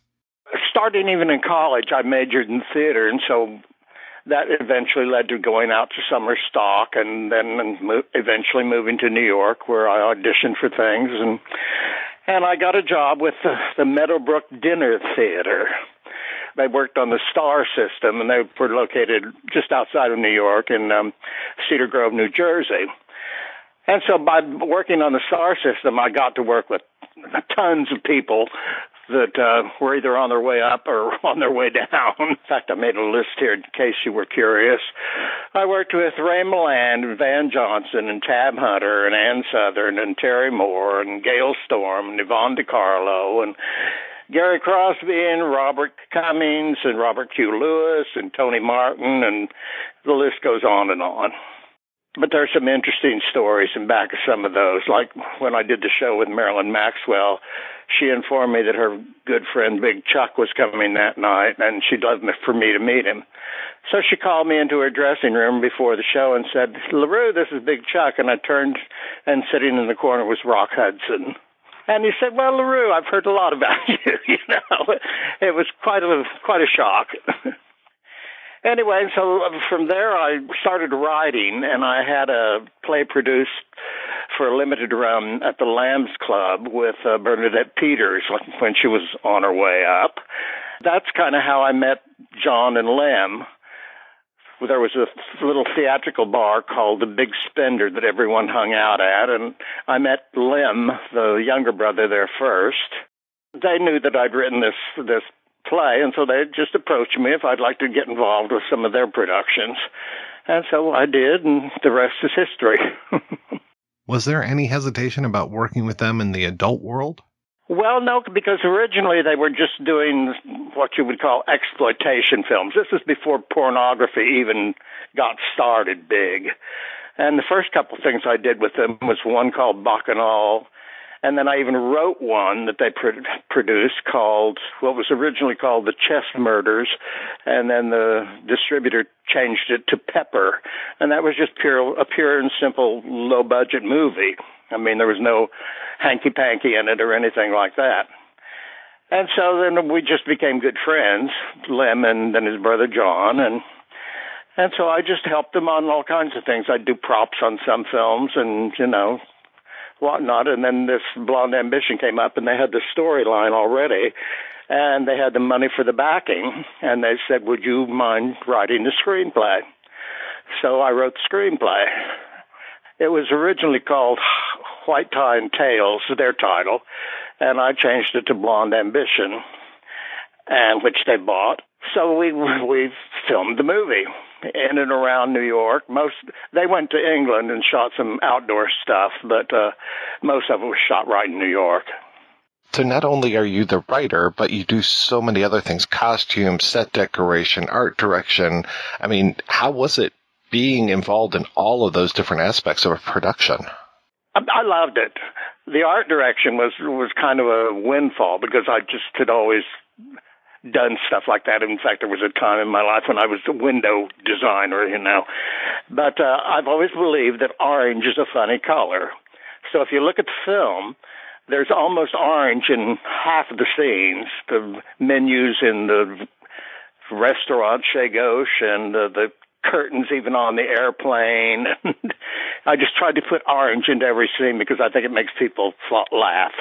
Now, that's just my theory. Whether that's true or not, I don't know. You even got to do a little acting in Blonde Ambition. Yes, I was played, would be totally politically incorrect today, but I played a Chinese chef in the Coyote Fang sequence. I was the cook in this little cafe that the girls were appearing in. So what were some of your memories of working on that Blonde Ambition? Well, I think you may know that the choreographer on it was Marianne Niles, who was Bob Fosse's first wife. I remember it never made it into the film, but I remember one time we were shooting and she was doing the tapping, which would, appear to be the girls tapping, and she kicked a light bulb out at the footlights. It was just a funny moment, but it never made it into the film. And the other little tricks along the way I learned, that if you see the airplane flying through the air, it's just a model, but it's flying. It was photographed upside down with the wire so that you wouldn't look for the wires holding it, because the wires are actually in the frame. They're underneath going down. So it's little tricks like that was kind of fun to realize and be part of. And I know, too, you had to fight about budget, I'm sure. You didn't have a lot of money to do these things. Yeah, I have no idea what their budget was. I just, I'm sure they were very low. And a lot of the kids worked, just for pittance, like all the dancers in Blonde Ambition were mostly Broadway gypsies who were just, between shows or had retired or whatever. And they just did it more as a favor almost, and, they just got whatever they could. It was just a labor of love all the way around. A lot of our friends were in it and playing one little part or another. It feels like there was a lot of fun that you guys are having. Yeah, we really did. We really did. And I made a lot of long-time friendships out of it. And now that John has his memoir published, it's all out there for everyone to see and hear. Yeah.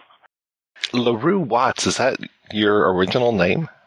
That's my real name. Well, actually, my first name is Jan, but everyone from the time I was a little kid always called me by my middle name, LaRue, and so that's what's always stuck with me.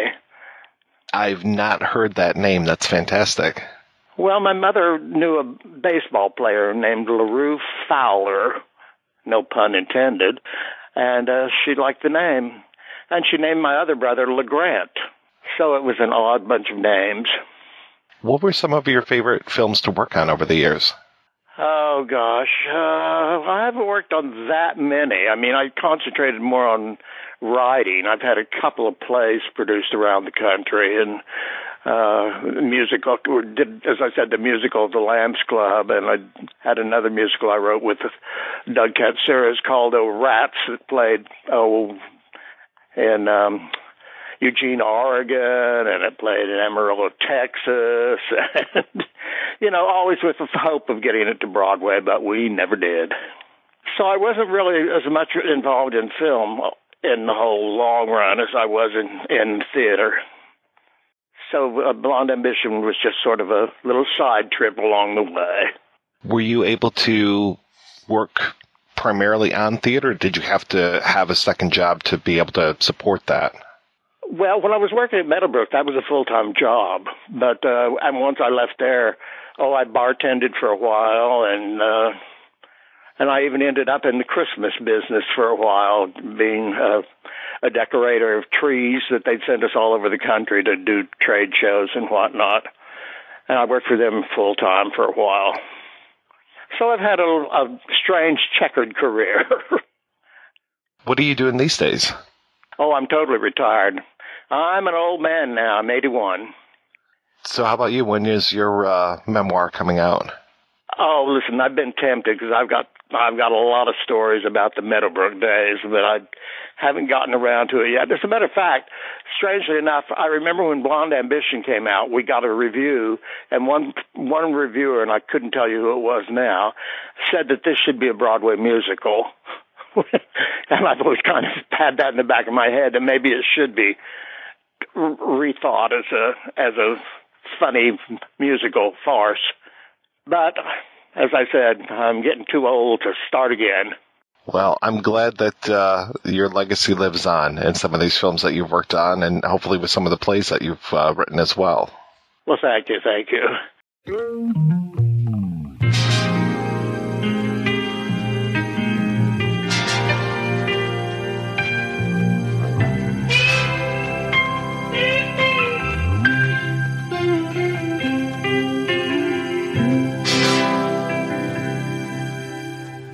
Last but not least, I'm joined by John Amero. So, John, I read American Ecstasy, and I absolutely love your book. Thank you for reading it. It's been quite an experience. I hesitated for many, many years. I tell friends stories and regale them with tales of working for the mafia and blah, blah, blah. But I always heard, you should write a book. And, I said, easier said than done, But I think it was ultimately Ashley and April, when they met me and then spoke to me. I really thought perhaps I should. I knew I couldn't do it alone, and I can only type with one finger. But they are the ones who really inspired me to do it. It was a long haul, recording and editing and recording. How did a nice boy like you grow up to be an adult film director? I was always, even as a kid, a huge movie fan. And I think because my home life was so insecure and chaotic to a certain extent. My father was a fisherman, but he was away at sea a lot. And then my mother had a nervous breakdown, and so she was in and out of sanitariums. And my escape was the movies. I didn't know exactly what the portion of the film industry I wanted to get into, but I knew I wanted to go to New York and make movies. Actually, I thought initially that I would go to California because all the films that I saw primarily way back then, were shot at MGM or Paramount or what have you in LA. But my folks absolutely said, you're not going to California. That's ridiculous. You're too far away, blah, blah, blah. And you can go to New York. So my brother had beat me to it by 2 years. He was 2 years older than I was. And so he came from Gloucester, Mass. to New York City, and he didn't know a soul. He really had it rough. I mean, he really starved. He got here in 55, I think, and I arrived in 58. I drove out in my old car, and Lem, my brother, was working at Saks Fifth Avenue at the time, and my money lasted, I think I had like $200, and my money lasted a couple of weeks. But I fell in love with the city. I really did. And he got me a job at Saks Fifth Avenue, and the wage was $1 an hour. You work 40 hours, and you made $40. But a slice of pizza was 10 cents. So I survived, and I walked to work every day. We lived in a ground floor apartment off Central Park West. And, of course, the Radio City Music Hall, if you went in before noon, I think it was 65 cents for a first-run film, usually MGM, and a stage show. So somehow I survived. But after 2 or 3 months at Saks Fifth Avenue, I literally was walking by CBS's building on Madison Avenue, and I don't know why, because I didn't know a soul there, but I just looked on the directory, and for the personnel department, as they called it then, this was before human resources, and I went up, and there was an opening in the mailroom. And right then and there, while I was on my lunch break from Saks, I filled out the application, and I couldn't believe this. I said, wow, I'm in the CBS building. So I went back to Saks. I told them what I had done, and he said, well, good luck. But another week, and I heard from them. So I quit Saks. They were not thrilled about that. And I went to work for a little more money at CBS in the mailroom. And that was the beginning. And after CBS, I got into editing. And then I discovered that although ABC was considered the third place network at the time, they were paying more, and you could possibly get to work on 35 millimeter prints and not just 16 millimeter. This was before video and what have you. So I jumped ship and went to ABC. At ABC, I met my first partner, Mike Finlay. He was in the shipping department, and he knew a lot more about editing than I did, but we kind of learned on the job. And my brother at that point really was a theater buff, and he was a stage manager after he left Saks. But, we were still basically starving. But we just loved film, and new films, old films. But the one thing I really objected to were these theaters, these movie theaters on 42nd Street and on Broadway, actually, that showed what were known as exploitation films. These were very, very lurid fronts that they put on the theaters, showing white slavery and call girls and what have you. I was just horrified, and I wouldn't even stand under the marquee. My brother would always say, let's go over and look at the marquee and the boards, as they were called, for this theater.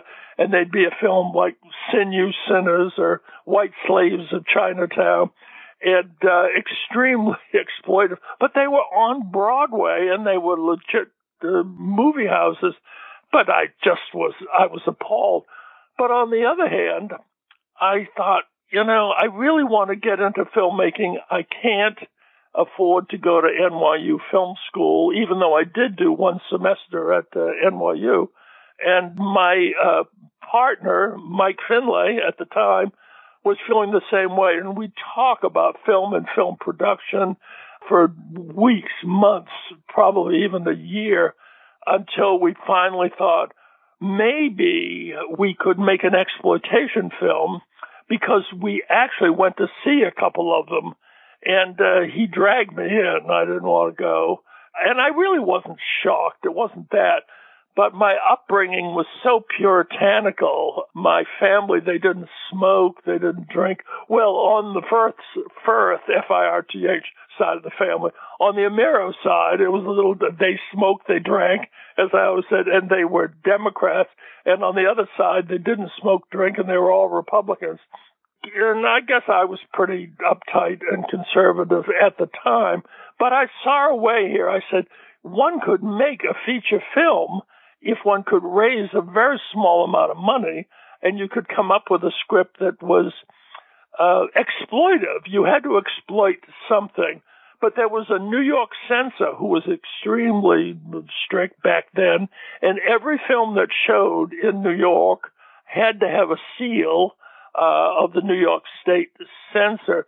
So if you wanted to give the audience just a little T&A, as we called it, tits and ass, you had to be extremely careful. you could only film stories where a girl might take a shower or she might swim in a lake in the nude. You could not ever have, a guy and a gal in bed together, period. I mean, even if they were dressed. So it was very difficult, to come up with a plot line where you could give the audience what we thought they wanted at the time and still not, offend. So it was tough, but we decided, Mike Finley and myself, that we would try to write a script. And we did. It was called The Sins of a White Slaver initially. Mike and I were both still working at ABC full time, so we literally shot that feature on weekends. It was shot on 35 millimeter, and it was black and white, of course. And Mike's wife, Roberta Finlay, was one of the leads, and then we suckered my brother into playing one of the leads also because we had no money. The budget was minuscule, but I got the bright idea for production value. I said, why don't we go up to Gloucester? And I know this wonderful old mansion up there, and Lem, my brother, could own it, and we could shoot up there, and it wouldn't cost us a dime. We can all stay at my grandmother's house and what have you, never really thinking about the ramifications of this. I mean, what were we going to tell her we were doing? But we did, and we got some footage. Not spectacular, I would say. And then we finished the film here back in New York, and there's a big fight on the beach at Coney Island at the conclusion of the film where Mike strangles Lem, and he dies in the waves on the beach at Coney Island, and Mike and Roberta walk off into the sunset, him having saved her from a fate worse than death. That was the first film. When you were working with your brother in a co-directing situation, what was that relationship like? I always considered myself the producer. I left the directing to Lem. I thought he just had a sixth sense of what would work, what would cut together easily. And so even though we really did co-direct most of the films, or we would at least discuss before anybody said action what we hoped to accomplish in this scene. And but it was clearly understood that Lem was going to be the editor also. But again, I would be his assistant primarily in the beginning when I started working with Lem. I acted as the producer. I paid the bills. I raised the money. I paid the actors. I found the actors, and I loved doing it. It really was fun. But on some films, I also directed. It depended on the film and what the budget was and how difficult the scene was. Some films were easier than others, but they were all difficult. It was always a struggle because the budgets were so minuscule, and we were making every effort to make them look better, hoping that people would think, hoping the distributors would think they cost a lot more. Even though we'd always inflate the budget, they'd always say, what did this cost? And we'd say, it's $50,000, and of course we'd spent $12. It was tough, but Lem and I, we got along well. We would disagree, but usually the disagreements were before the camera rolled. He wasn't as commercially minded, I guess, as I was. I was always looking out for, is a distributor going to find this acceptable for his type of theaters or whatever it might be? Is there enough sex in it? Even though there's hardly any sex in the exploitation films, it was at least 60% plot and story because you couldn't do any more than that. Kids today, they don't understand. I was talking to my barber the other day, and he thought that hardcore just went back to the dawn of film. And I said, no. Hardcore, and I said, that's what you call porno, did not arrive until the 70s. I said, surely you remember Deep Throat? And he said, no, I never heard of it. And I thought, oh my God, yeah, I felt 110, but it's true. And I enjoyed the exploitation films because I felt I'm learning filmmaking, as is Lem, and I'm sure Mike and Roberta felt the same way. But my naivete, wow, I never really dreamed that the government or the state government or the city would ever allow hardcore, explicit sex in a film. And so my goal, our goals, I would say, would be to become more polished as filmmakers. I loved shooting on 35, and I loved every aspect of it. Sometimes I was the sound man, sometimes I was the prop guy, sometimes I drove the truck. I mean, we'd have a crew of 4, and good friends of ours like LaRue Watts, who was a playwright, but he loved film, and we kind of shanghaied LaRue and his partner, and they became sets, costumes, makeup, and another good friend, Kurt Mann, who was an actor and a professional who had been with the Jewel Box Review, drag review that toured the country, but he was a film buff. So it became a little like a stock company, and it was great.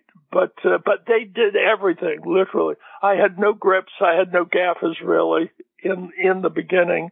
And they would schlep equipment and costumes and what have you. That was very enjoyable. But I never, ever dreamed, I would have bet money, that the government would never allow explicit sex in theaters to the general public. And so I was hoping that we could segue from exploitation films into low-budget features.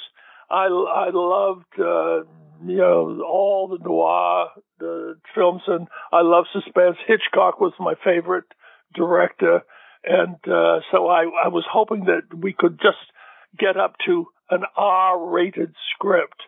And with, of course, more money and, bigger investors and what have you. So the trap really happened when, on that fateful day, as I say in my book, a friend called and said, come up to 8th Avenue immediately to the Tivoli Theater. You're not going to believe what's on screen at this huge old movie house. And we stood at the back of the theater. We knew the owners of the theater.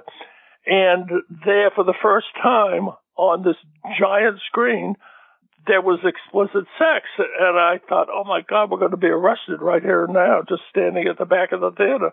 Because I just said, wow, I mean, this guy has the balls of a brass monkey. Is he crazy? And so, the rest, as they say, is history.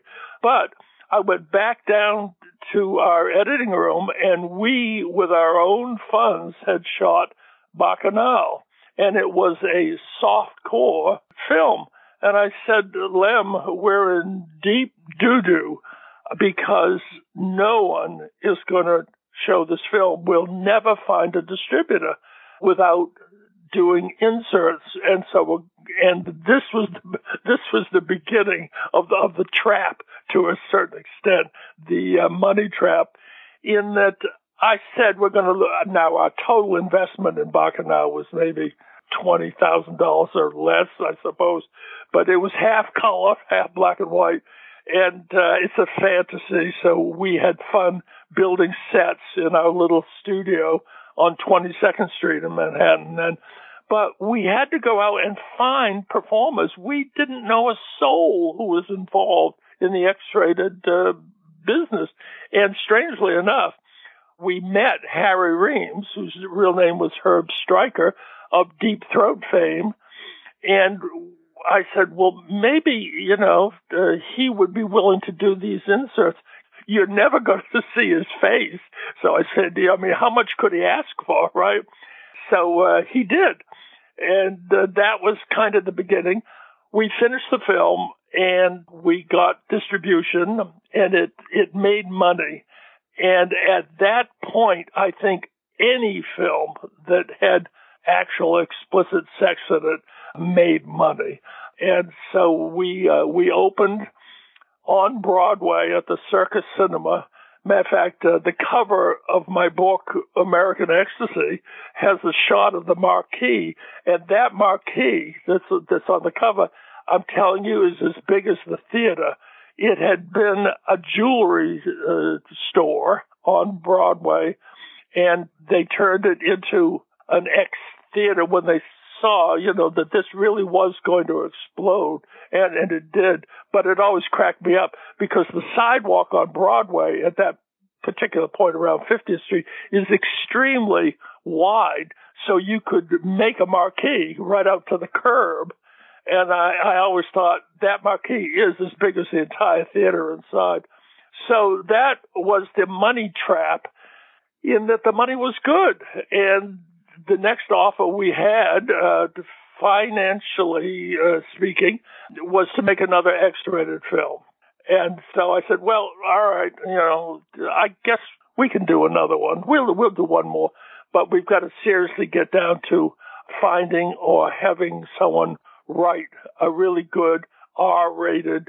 I was thinking in terms of a James Bond ripoff, which was what Pepper was, which was a disastrous shoot because we were trying to do too much with too little funding and a money man that was very difficult to work with. He was one of the men who put together the Circus Cinema on Broadway, and that's how we met when they wanted to open the theater with Bacchanal. I'm so curious about the timeline when it comes to Blind Ambition, because I understood it took a while to complete. I'm not good on dates. We found, or he found us, a Swedish investor, Kjell Nielsen, and a wonderful, delightful Swede who came over here to buy product for his theaters, because he supplied theaters in Stockholm, well, not just Stockholm, but all over Sweden. And at that point, I was fronting for Mickey Zaffarano, the gangster.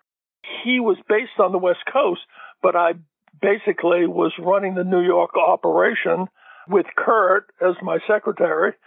And it was a lot of fun. It really was. And, thinking about it now, I could have been arrested and I could have gone to prison, but it was fun. And it wasn't until I realized how involved Mickey Zaffarano was, and his cronies would come in showing me their guns and what have you.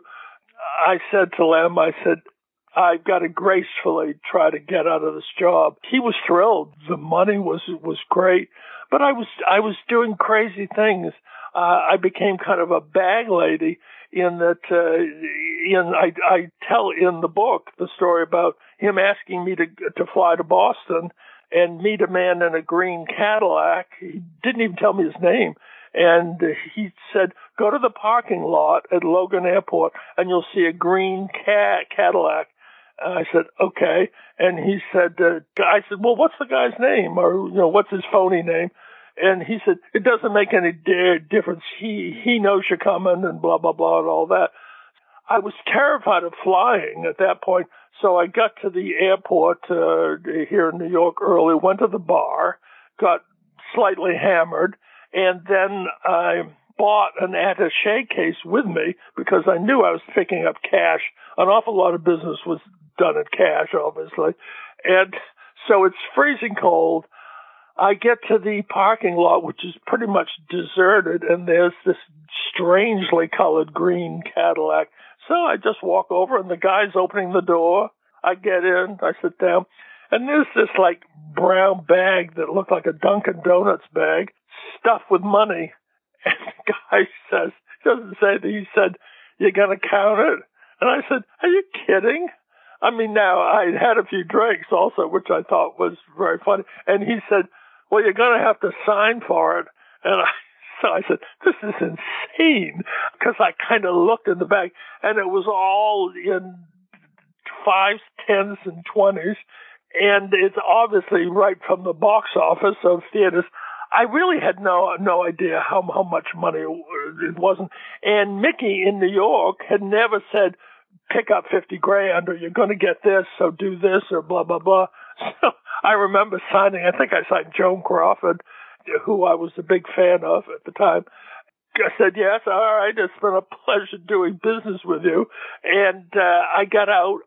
I stuck it under my heavy, heavy coat, went to the men's room at Logan Airport and transferred it to this black attaché case that I had purchased, went directly to the bar again, got hammered, got on the Eastern shuttle, which flew back and forth in an hour or so.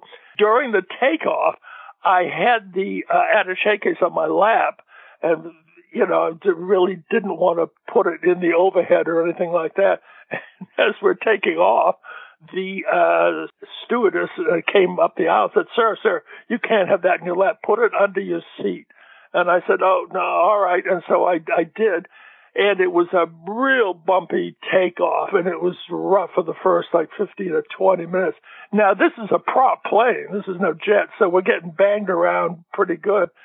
And suddenly I look down, and the briefcase is gone. So I undo my seat belt, and we're still in the ascent.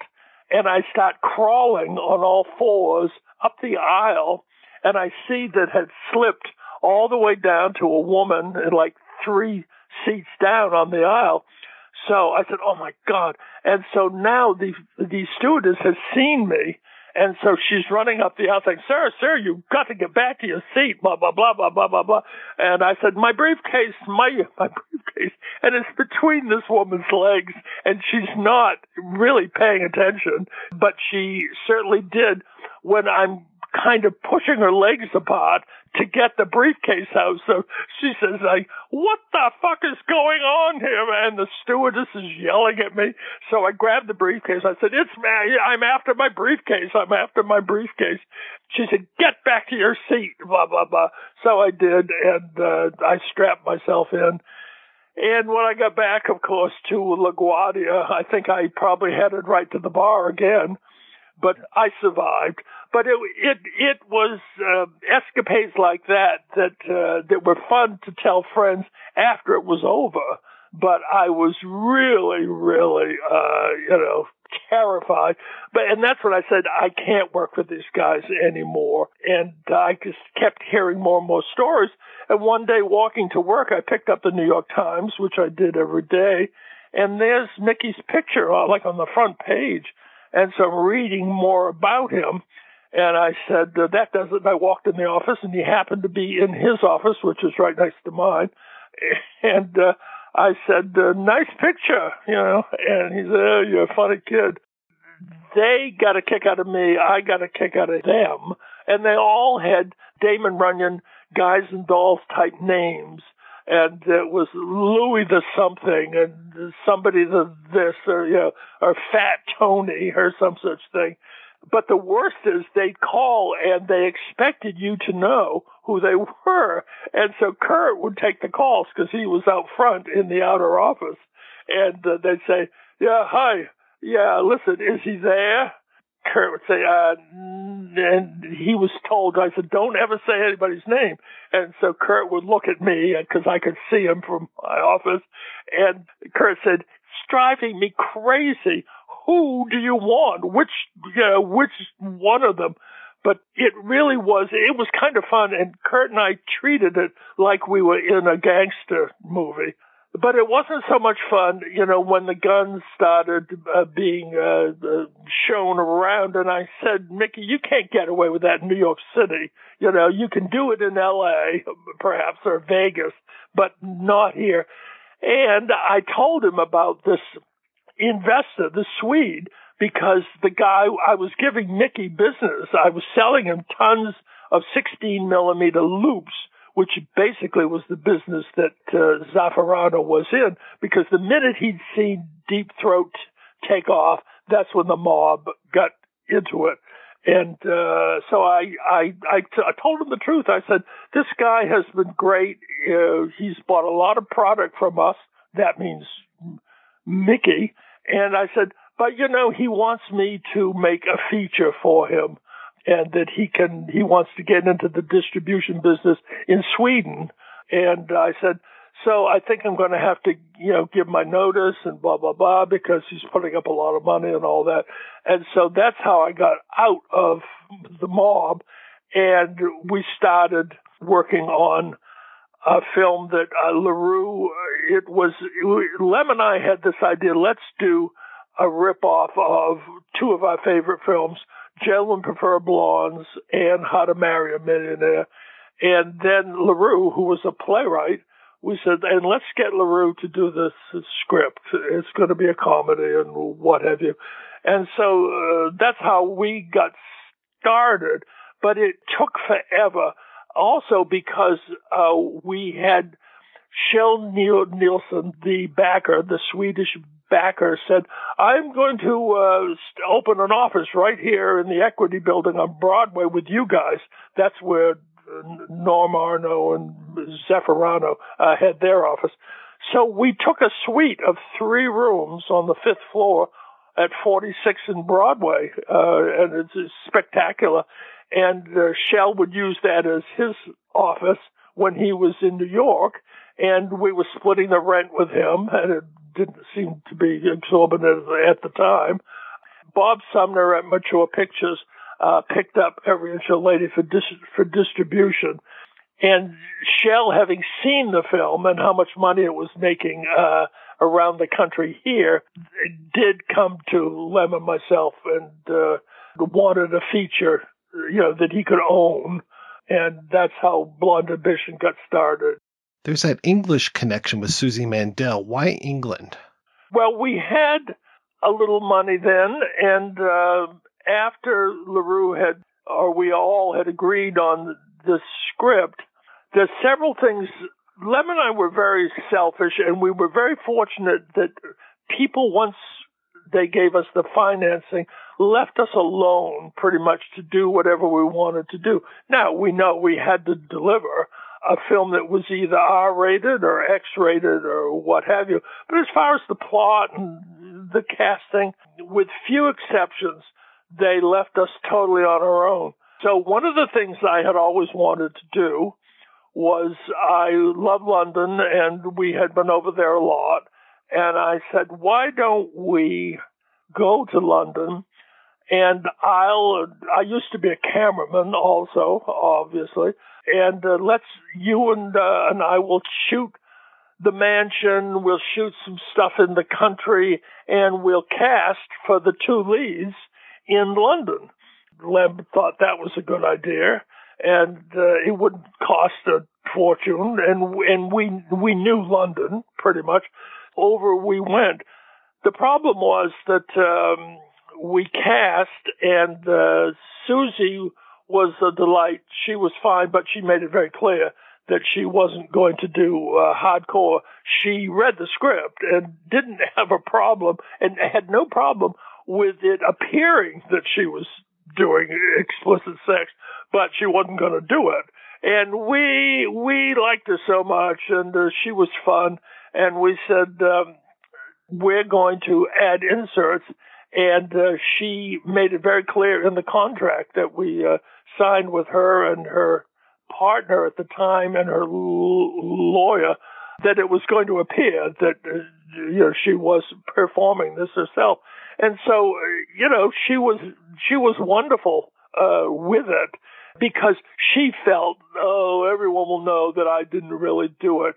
But due to Lem's great editing and my camera work on the inserts, her boyfriend at the time was appalled when he saw the film, because he said, "You telling me that that's not you, that's not your parts and all this stuff?"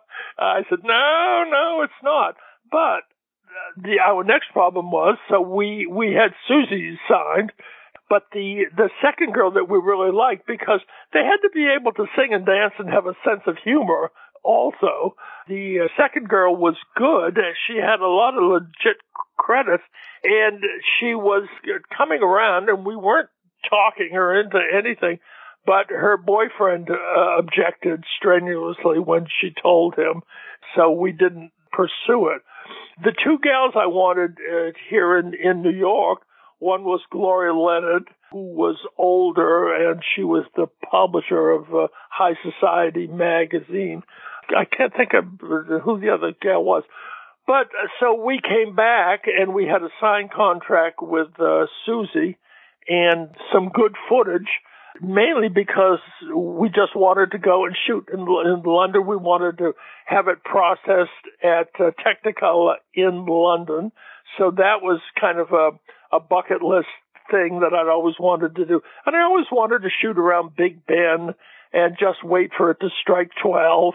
And the Bobbies never gave us a bit of trouble. I set up my tripod, and the whole business, and it was great. And another thing I'd always wanted to do, I love backdrops in Hollywood films, painted backdrops.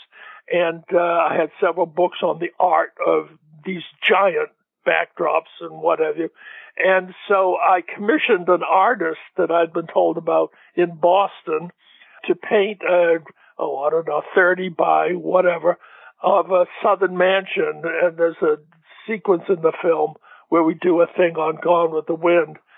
So he did a great job. I sent him an 8x10 photo of a very well-known mansion down in Mississippi. You see it in films all the time.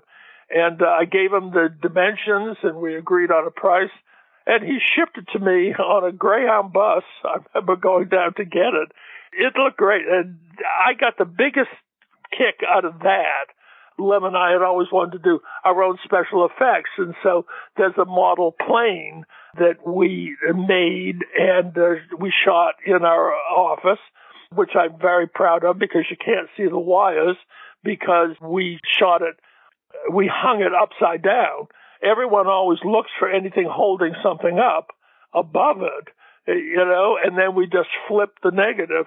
So that was a lot of fun. We used our offices on 46th Street almost like a studio, in that anytime we needed inserts for anything, that's where we shot. But also that's what took us so long to get through Blonde Ambition, is because, number one, we had to reconstruct these little mini sets to do a lot of inserts.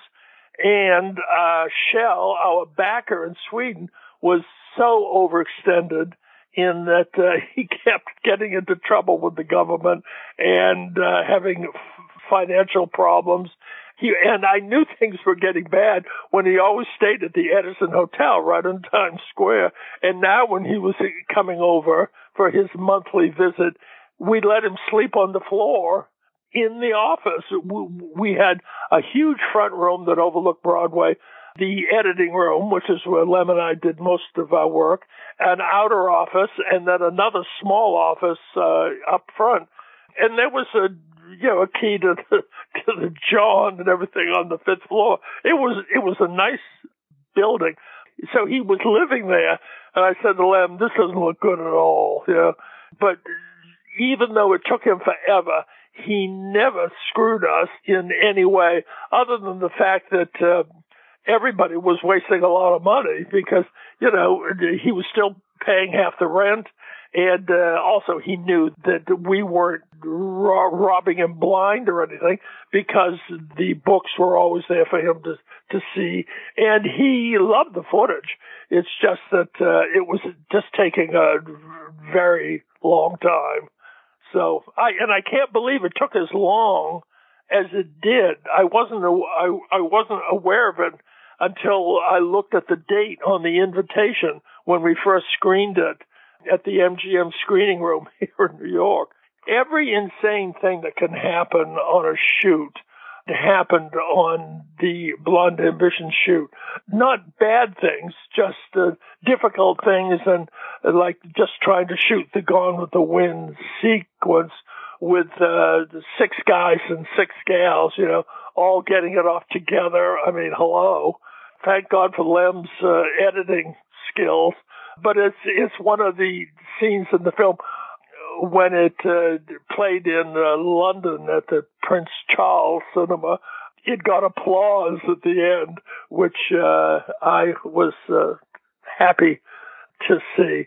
It was hard work, but we loved it. We got to do, film-wise, just all kinds of fun stuff, doing opticals in the camera doing multiple dissolves. Even in Bacchanal, I always wanted to do a glass shot, what I call a glass shot. And although it's pretty crude, but it's where you block off the top half of the frame, with mountains, with a glass rendering of mountains, and you're shooting it just on a grassy place outside, and it's like a wedge that comes down, and so it looks like you're in the Rockies. We had a little tacky cave set in Bacchanal, and it was literally, I think Variety reviewed it, called it a papier-mâché jubilee. We built this cave set in our studio on 22nd Street. There's dripping water and blah, blah, blah, and all this. But I wanted to have all these hanging stalactites and stalagmites, and I found a great 8x10 still of exactly what I wanted. So we carefully cut it out and then matted it over the top of the lens so that it blocked out all the bad stuff, like, all the stuff that was above the set in our studio, and then shot it. And enough of it was good enough. So I said, no, let's use it. That's the kind of thing that we enjoyed. We love to experiment and just try things. On that level, it was, if we got 50% of what we wanted, we were happy. I think that the Amero brothers differed from the other X-rated filmmakers at the time because our films weren't erotic. They were fun. They were amusing. The sex was there because it had to be there. And we just love filmmaking. I don't have any regrets, but the turning point for us was when hardcore came in that it took a lot of the fun out of seeing what you could get away with, what the censor, could the girl start to turn around when she was showering? How far could she walk out of the lake before they would say, no, you have to cut? The exploitation films were a lot of fun to make. When you're working with LaRue, I imagine you provide the initial idea and he goes off to write it. Is there more of a back and forth after that initial draft? We know LaRue's work. He wrote a show for Bernadette Peters based on the Pied Piper of Hamelin, which was called Oh Rats, and it was a musical where LaRue did the book, and he had a wicked sense of humor. And, of course, he knew Gentlemen Prefer Blondes and How to Marry a Millionaire, and he knew us so well that he knew what we wanted. But no, I think once the three of us agreed on the basic plot structure, two girls with this no talent act looking to marry wealthy men, just certain things that we knew from the get-go. There's going to be a segment in London, and there's going to be a spoof of Gone with the Wind. That was my idea, I think, so I could do a painted backdrop. But no, I don't think we had that many conferences. No, we sent him off, and I think what he came back with was basically what we used. He was there all the time because he was also, doing sets and costumes. So if there were changes or if lines didn't work, some actors were dubbed because they weren't, very good. We would change a line here and there, but LaRue was always aware of it, and so. But it's hard because LaRue has a very funny sense of humor, and some of it the actors just couldn't sell it. But it was fun, and LaRue was great to work with, and he did everything. That's one of the things about Blonde Ambition that I really like, is that you seem to favor actors who could actually act. We knew Jamie from way back, and he was in Dynamite, of course. But I initially wanted, for that cameo, I thought it would be fun and a kind of an industry-in thing, to have Harry Reams as the director. And I called Harry, and we had worked with him on Every Inch a Lady.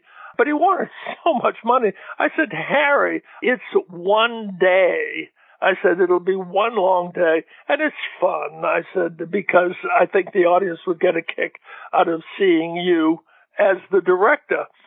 I was willing to pay more, of course, but he just wanted too much. Now, I can't even quote what it is now. So I said, no, this is ridiculous. It's not like he's performing.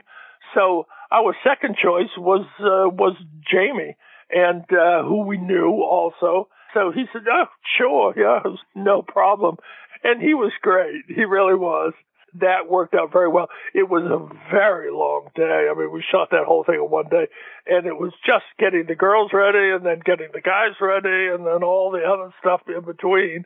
It was a long day, I will say. But again, that studio we used, we also did the barn scene, and we had a real horse there when Suzy and Dory finished their act. But what the actors, though, didn't know that later on, the back of the barn was the jail.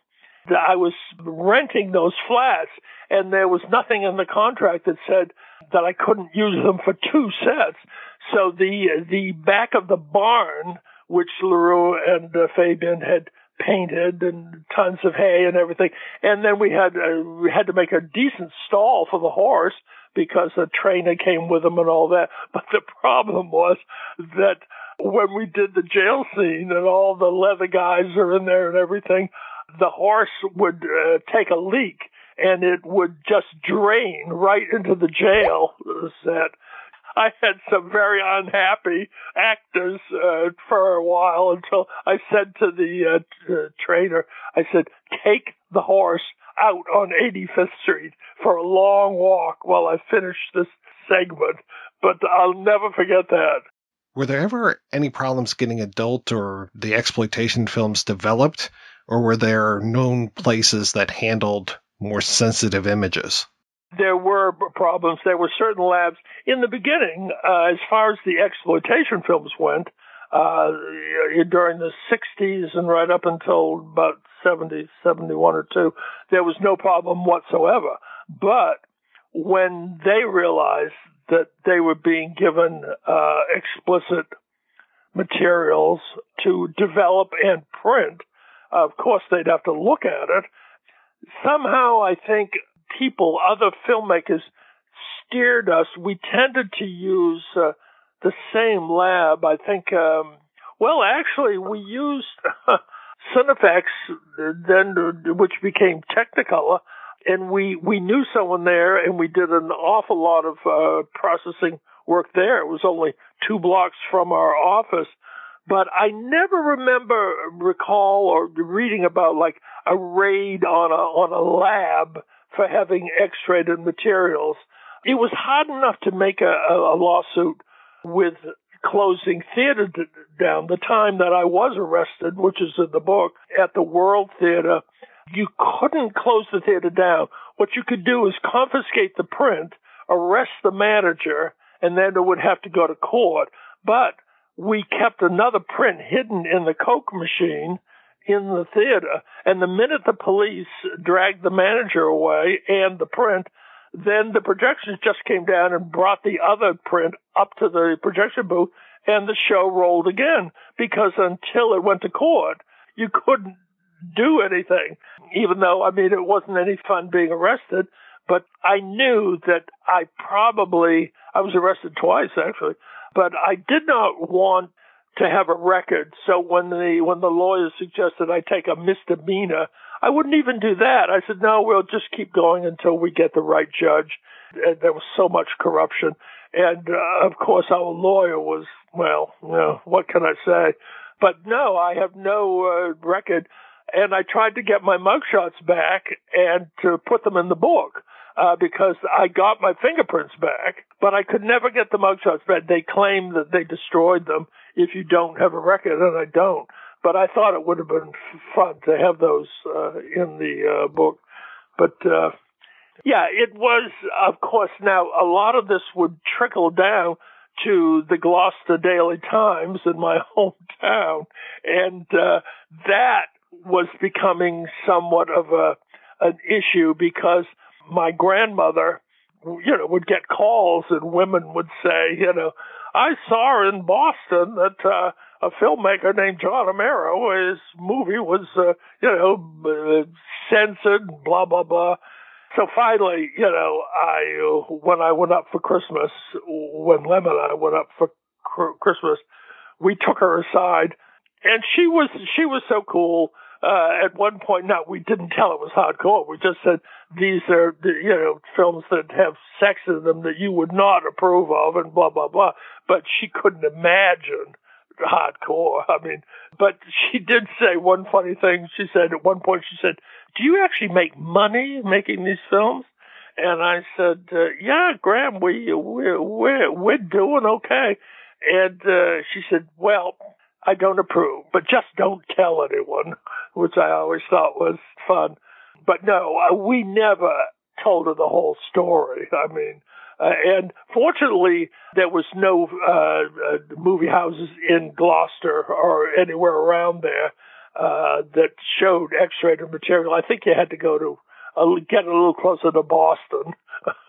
When you're doing the work and you're working long, late hours in some dingy, horrible bar.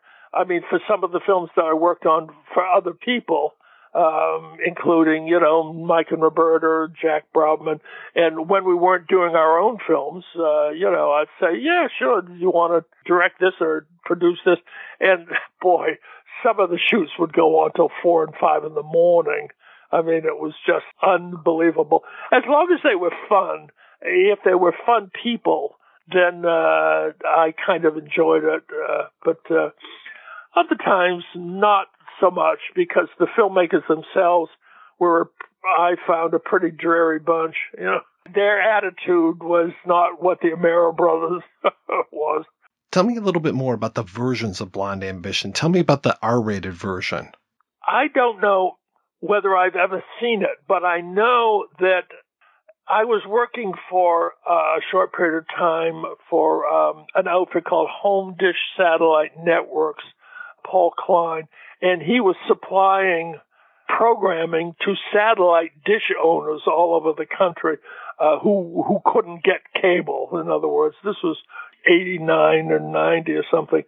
And he told me that he had run the R-rated version of Blonde Ambition. Now, I didn't cut it.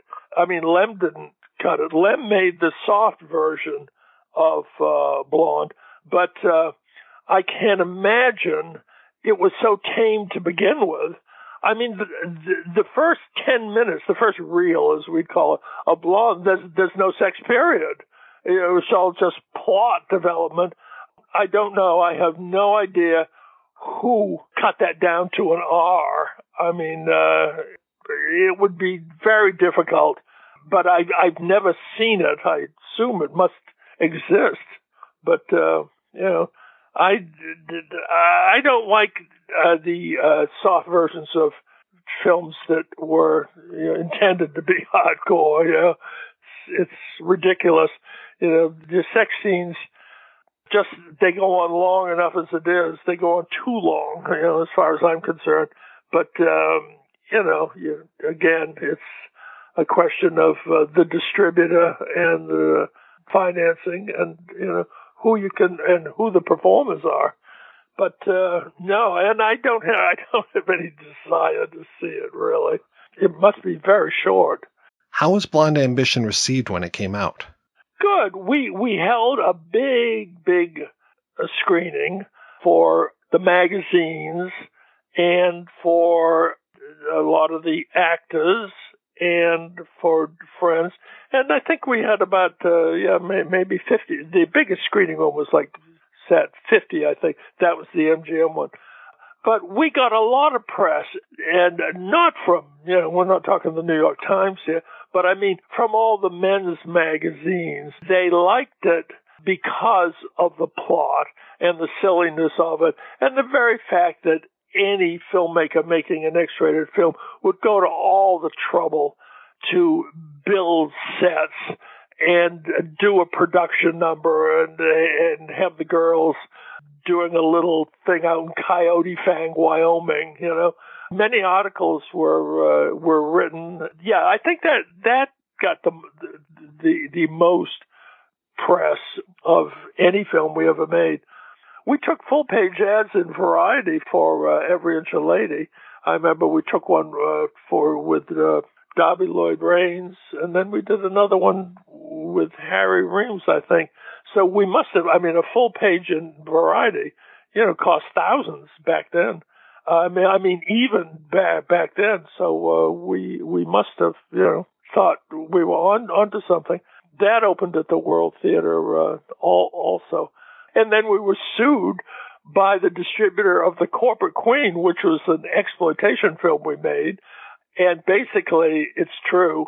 I wrote the script for The Corporate Queen, and then when it came time for Every Inch a Lady, I said to Lem, I'm just going to lift the plot from The Corporate Queen, basically. It's kind of a fun story. And she blows them all up at the end, and we can build a little model of the apartment house blowing up and all this stuff.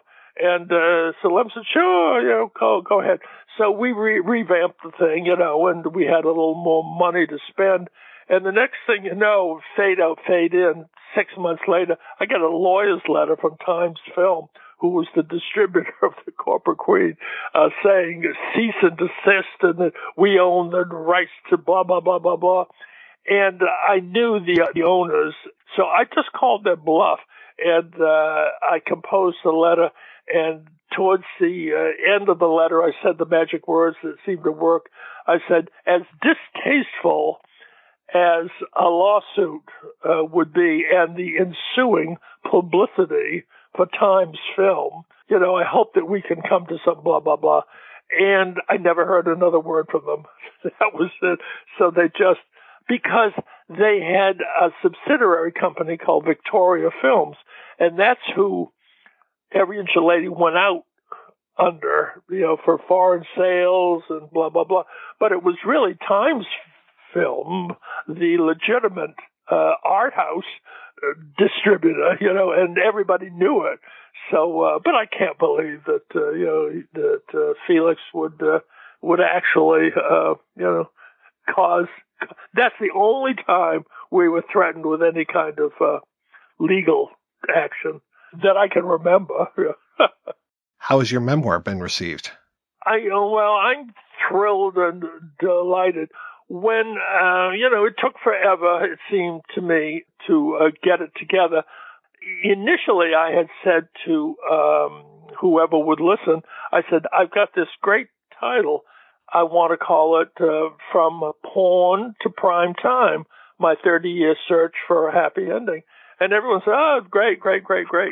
And, but then even the first publisher said, I'm a little afraid of the word porn. And he said, I've read the book and I like it.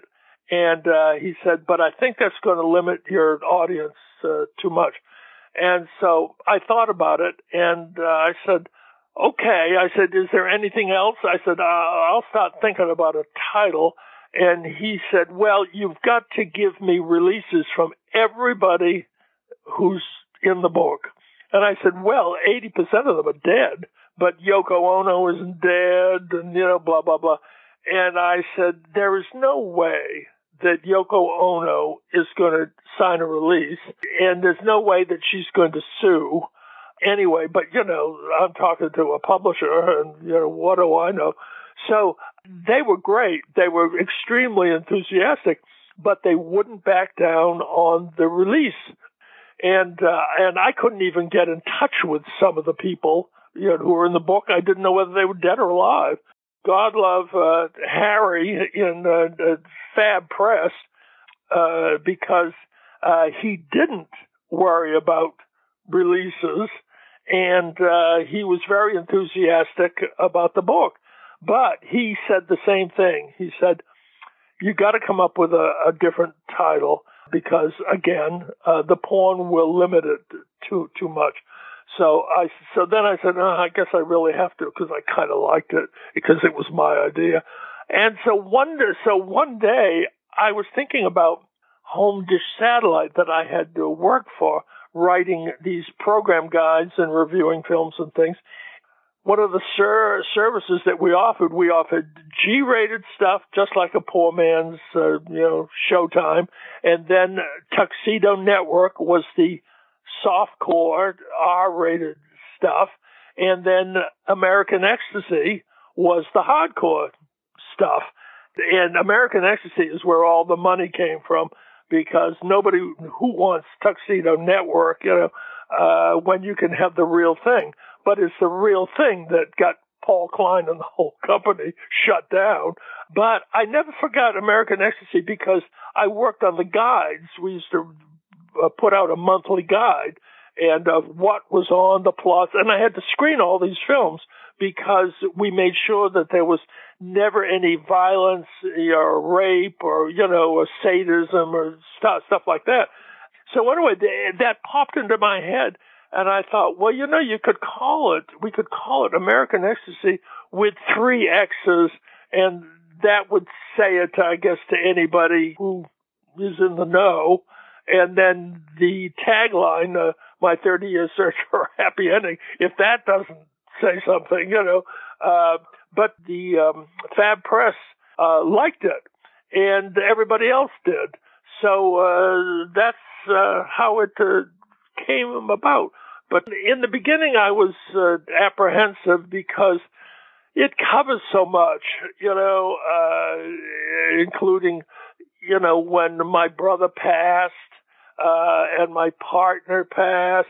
And when I was looking at Blonde Ambition the other day, I said, as the film is going on, and I'm saying, oh, I really like what I did there. But then I'm saying, he's dead.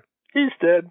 She's dead. He's, really. And it was like, but you can't dwell on it. I mean, and fortunately we got along great. Lem and I got along great with just about everybody that we worked with. And they always enjoyed, when we call and say, can you do a day's work? And do you want to do this or blah, blah, blah. So it was just so varied because I made a whole bunch of gay features under the pseudonym Francis Ellie. Francis was Michael Finlay's middle name, and my middle name is Ellsworth, so that's where the Ellie came from. And those were kind of a story in themselves, in that they were shot sometimes in one day. And I wrote all the scripts and cast all the actors, and literally those films were made with a crew of 3. That's in the beginning it was Mike Finlay, myself. In the beginning, actually, it was just Mike Finlay and myself. And then when Michael was killed, I asked Lem, who had turned down any interest in it initially, but so I got Larry Revene, who had become a good friend because he shot things for us. He was a good sport. So it was Lem, myself, and Larry Revene who shot an awful lot of the X stuff that Chuck Vincent did and that Lem and I did. And he's in Blonde Ambition, actually, playing 2 little bits. He's the drummer in the beginning. I think he's the cameraman there. I mean, taking snapshots or some such thing. But anyway, the Francis films were a wonder because the guy that was backing them, I'd say, so what do you think of this? And then I'd give him, 1-page, synopsis of the plot. And he'd say, oh, yeah, okay, that's fine, whatever. And I would say to Mike, oh, God, he's going to hate this. And then 6 months later, because he'd obviously done okay with it, he'd say, how about making another one for me? And, he never wanted to know, I'd cast them and, sometimes good, sometimes bad. And then we come up with these crazy ideas just to get outside, like doing a sex scene in a helicopter flying over the Empire State Building, or doing a sex scene, at the top of the Statue of Liberty on the pedestal, going around there. Larry Revene said, John, you have defiled every monument in New York City, which I always loved. John, thank you so much for your time. It was truly a pleasure. Thank you for your interest. Thank you for your interest in the book. I was worried. I'm pleased I was told that it did quite well in England also. Perhaps it was the title, American Ecstasy, but it's not really that kind of a book. I tried to keep it as R-rated as I could, and I really did, I'm still the old conservative New England. There were people here in New York and filmmakers back then that said, oh, the Amero brothers, they're such snobs and they're so holier than thou and all this stuff, I said, no, not at all. I said, and I tell people what I'm doing and I don't pretend to be something I'm not. But I said, just because we have manners and I don't want to date the people that I'm working with, and also I guess it's because I tended to see the humor in most of the films that I made, and I didn't take it that seriously. I've talked to most of the X-rated directors over the years, and my brother and myself were not in it for the reasons that they seem to get into it. Us, it was just a love of movies and wanting to make movies and wanting to, by trial and error, become decent filmmakers. And granted, we wanted to do it all, but we kind of did, So yeah, no, I look back on it as all good. I really do. I have no regrets. And with seeing Blonde Ambition again the other day, I still got a kick out of the things that I wanted in it, and of course I see stuff, I say, oh, that goes on too long, and blah, blah, blah, And I'm happy that I've heard good things from people who have read the book, and I'm happy that it went into a second printing, I mean, I was thrilled and really surprised because I expected that they would just release it in paperback, and that would have been fine.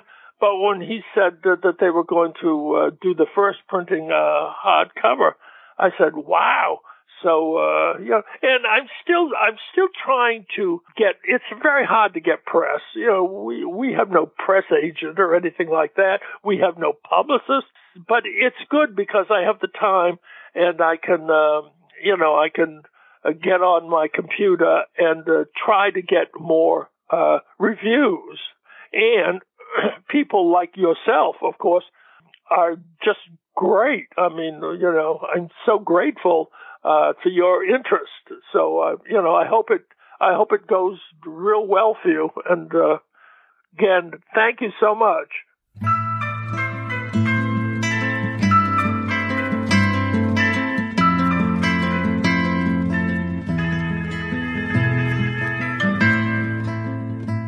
All right, we are back and we're talking about Blonde Ambition, and obviously, April, you had a hand in the making of American Ecstasy, my 30-year search for a happy ending.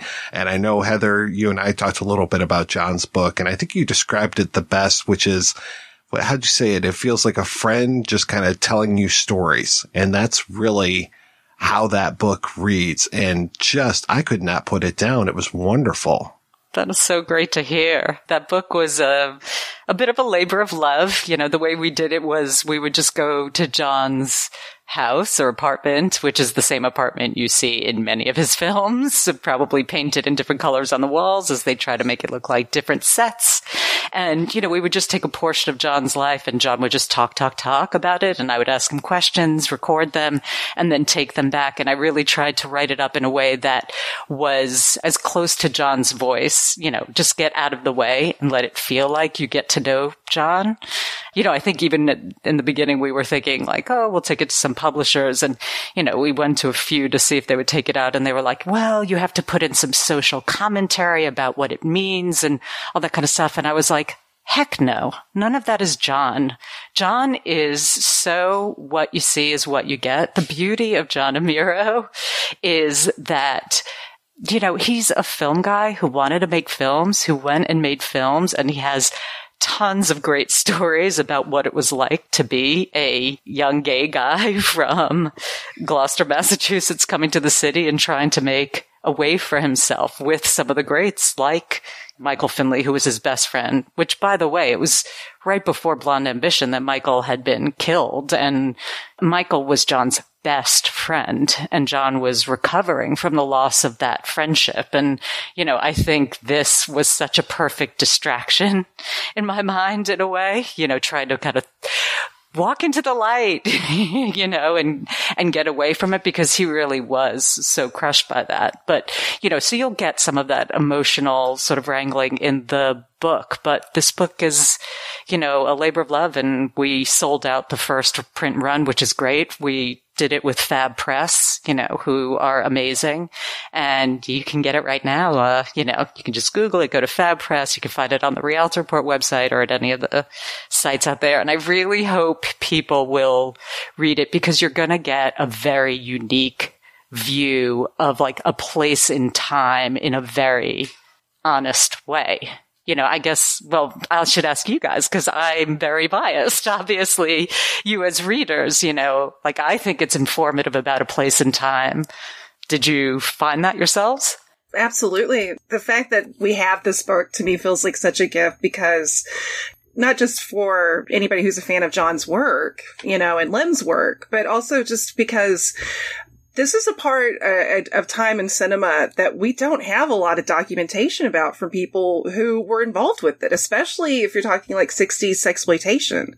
A lot of those people aren't with us anymore. And, and people, of course, April, I know I'm not telling you anything you have not probably encountered multitudes of times. There's so many pseudonyms and, a lot of people don't want to surface from, being involved. And so it can be a sticky wicket. And John, that book is so great. And much like a lot of his movies, it has a lot of heart. It has a lot of wit into it. It is absolutely riveting.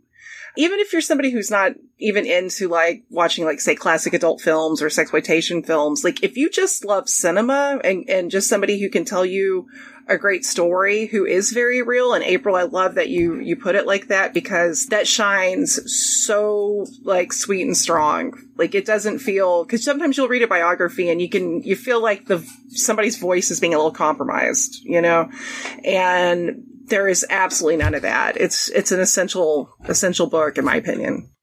So not only are you getting that adult world, and especially that adult world over in New York, as opposed to the California side of things. I mean, he eventually does later on some of the gigs, like working for Playboy, but that time, that place, and also, we brought this up before, him being a gay man and coming to terms with his own sexuality, his brother's sexuality, that he doesn't know that his brother's gay, and then he finds out. And it's amazing. It's such a compelling story, but it's a man's real life. And to read that and just, to your point, how matter of fact he is. And he's just like, well, yeah, this happened, then this happened. It doesn't have that, like you said, unnecessary social commentary, because just his life is enough to be like, well, it was very difficult to be this way at this time. People weren't just out and ready. And I just love that, who can handle that the way that his folks or his grandmother was. A lot of times with biographies, I hate the opening part where it's just like, okay, well, my mother was this, my father was that, and, tracing back to the frickin' Mayflower and whatever, who gives a shit? But his early days are as compelling as his later days, which says a lot for me, because so many times in biographies, I'm just like, cut the shit. Let's get to when you first start working. But this was great to read the entire thing. And like I said, I couldn't put it down. It was just one of those books where you're just like, well, what happened next? And what happened next? And even when I knew some of the twists and turns that were going to be coming, just because being a fan of the films, I was like, I can't wait to read the behind the scenes stories about this. We are so lucky to have John around and that we had John tell his story because even though his is not a tortured story of coming out, he's been pretty comfortable with his sexuality, which is a miracle, kind of thinking about where he comes from and everything. So many of these people are gone, Lem, Chuck, Wade, Chris Cavino, AIDS decimated the community that John was in. And if it wasn't AIDS, Chuck, his longtime partner, died of complications from alcohol use. Many of these people are not around. So it's sort of amazing to have somebody tell you about 60s and 70s New York and filmmaking. And I'm so glad to hear you say, Heather, I don't think you need to be an adult film fan to appreciate that, because it really is much more about how does a young filmmaker in these early days of the industry just sort of make it work, and the sex, in an Amero production, is sort of incidental and not the main plot of the thing. So you really get a sense of what New York felt like, what, being a gay man in New York in the 60s and 70s was like, and never mind the fact that there's a lot of these salacious little side stories of Anthony Perkins and Montgomery Clift and all these people that are shoved in there too, which are just little sweet extras in the thing. But it's, that book it's a love letter to cinema. It's a love letter to Lem, John's brother, who he, really was his best friend, and he misses terribly, and it's a love letter to Chuck, his partner that he lost, and a love letter to his friends, many of whom are gone. And so I just feel really grateful that John was able to get that out into the world and share it with all of us. I just wanted to thank you, April, for your work on that. And also, I love the fact that the very first, when the Rialto report emerged and the very first episode, the podcast was John talking about Body of the Female. And I just remember, and this is before, I knew you guys, and I was just like, oh my God, who are these people? They are amazing. And cause just trying to find information, especially reliable information, on John, or especially Michael Finlay was almost like hen's teeth, So thank you guys so much for just all that. And thanks, and God bless John Amero. I love his films. And after hearing, him interviewed and reading his book, I love him. And we are so, so lucky to have him. So I'm curious, next week we're going to be talking about New Wave Hookers, which I can't really call it a musical, though music plays such an important part in that movie. Last week when we talked about Little Orphan Dusty, or 2 weeks ago, Heather, when we talked about Teenage Cruisers. I mean, music is such an integral part to that. Are there other really good musical adult films? I can only think of a handful, maybe Cafe Flesh or the first nudie musical, which again is not necessarily porn, or the Alice in Wonderland one I thought was fantastic. And I love when these films branch out and they play with genre. And I love that this film plays with genre so much, but I'm curious as far as I can't say I'm any sort of expert, but are there other musical themed adult films that you guys know of or recommend? I think you just sort of encapsulated the oeuvre, the entirety of it. And I'm so glad that you brought up Alice in Wonderland. We did a deep dive of that on our site as well. And, it's I think about that in my mind. That came out, that was released in 76. So just when pre-production was starting for Blonde. And that was a huge production. The initial budget was $100,000 and it grew up to $350,000. So we're talking 10 times what, the Blonde Ambition budget was. And, it was incredibly successful. I really, not to try to drive traffic to our site, but I really encourage people to read the background of it because it's so fascinating to see how people were thinking about film and conversions of different genres at the time and how to cross lines with mainstream and take advantage of that. And then, of course, underneath it all, because there's money, there's going to be pilfering. So the film producer, Bill Osco, basically all the profits got siphoned off by Bill. But to me, John was not sitting around saying, "Ooh, look, Alice in Wonderland, we're going to make a musical." This was born out of John's love for musicals. He probably had no idea Alice in Wonderland was out there yet at the time. There is something about trying to build up this, subgenre of work and stuff that is a very interesting, sort of like, where's the point where people say, "Hey guys, can we get back to the sex?"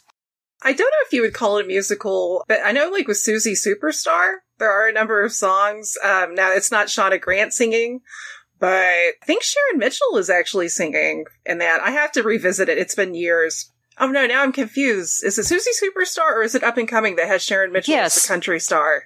Is it Up and Coming? Suzy Superstar is Shauna Grant, has that singer. Yeah. Who's involved in the mob.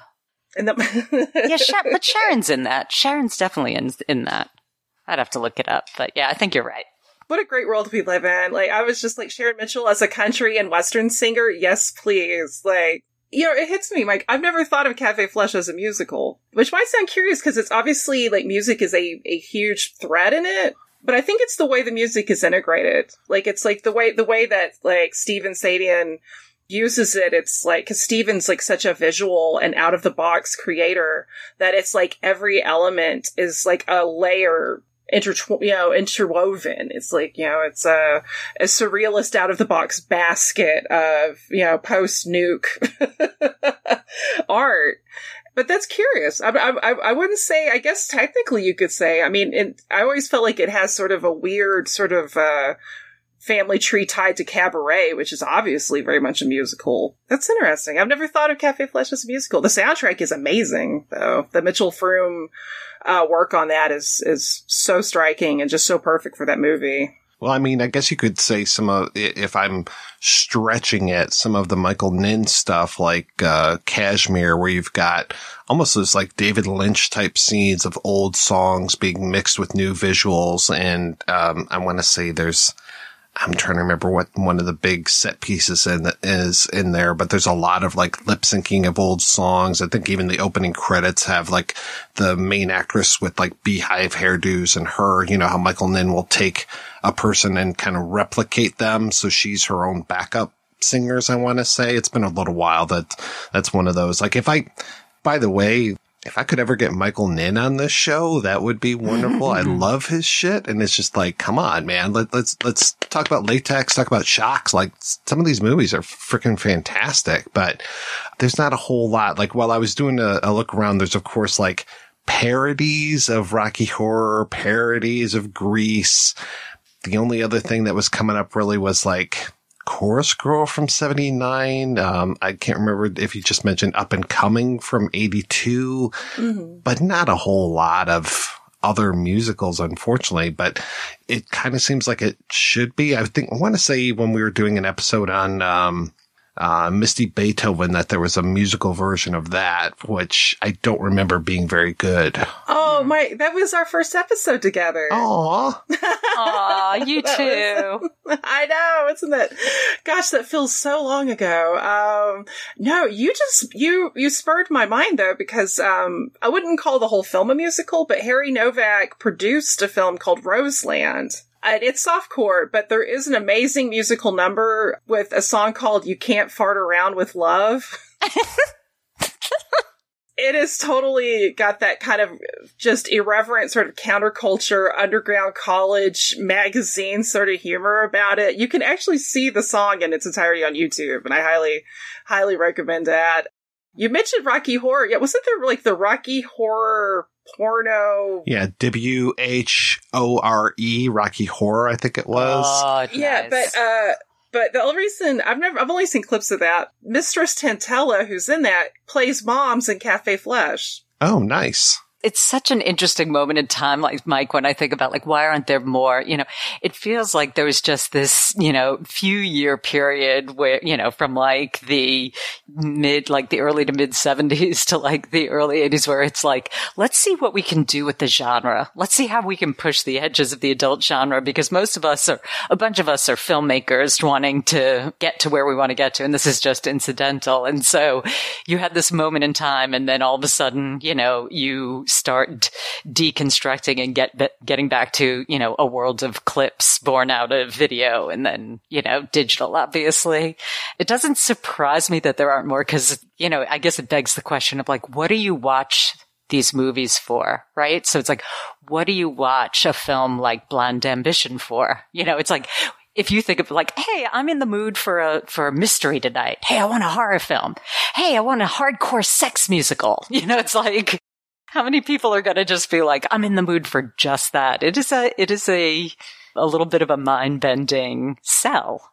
That this did have the R-rated version. I didn't see the R-rated version. I don't know if you can get your hands on it, but the softcore version, softcore isn't that soft, I have to say. Like I was doing one of those things where I had the main TV playing the full X-rated version. And then on my laptop, I was watching the softcore version, which is available on that amazing 2 DVD disc set that's out there.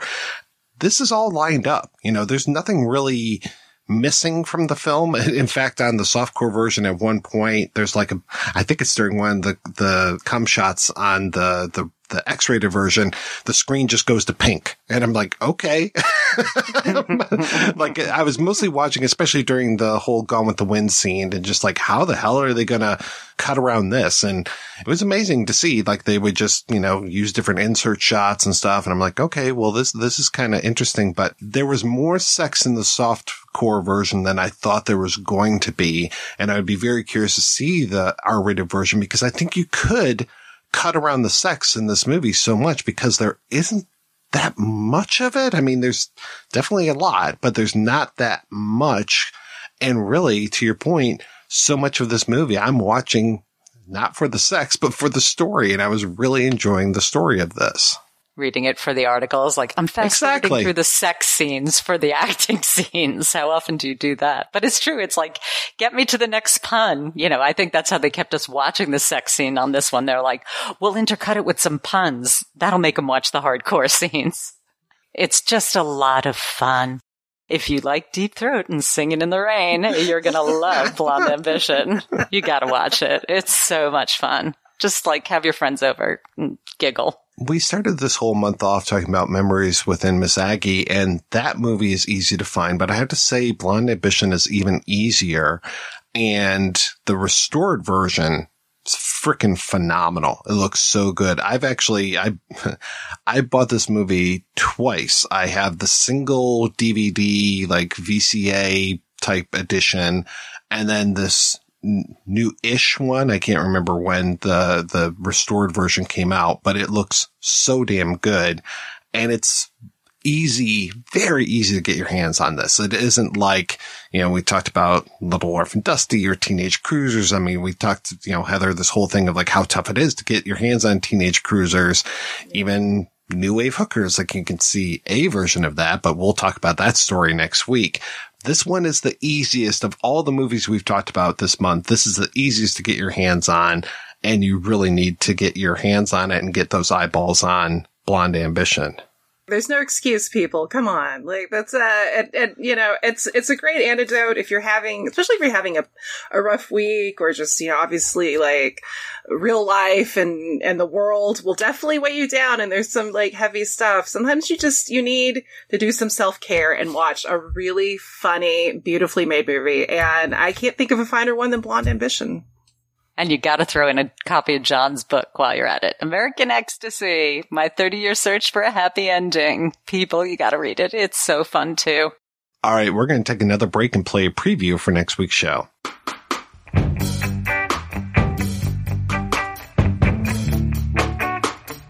Ever wonder what it's like to be a pimp, man? It's got to be trouble. All them different chicks calling you up at all hours. See, if we was pimps, we'd have all the pussy we wanted, baby. Money. I'm talking about something the world's never seen before. You get today's chicks, man. You get these bitches, you open up a place called New Wave Hookers, man. Program the chicks to music. Ring.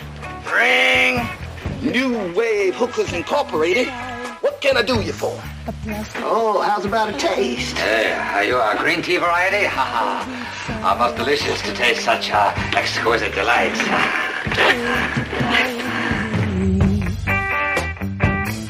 Man, I think these bitches is crazy. They out there giving away that pussy for free, all to hear some bullshit music. Now what the hell does that new wave music got that black music doesn't have? You know what I think? I think these bitches be from another planet, and that new wave music is like they sex drug. Lucky for them that I am the genius that I am. I figured out a way to program bitches to music, and that's the new way to catch. Hey, baby. You looking fine today, mama. How'd you like to listen to some music? What kind? Endo.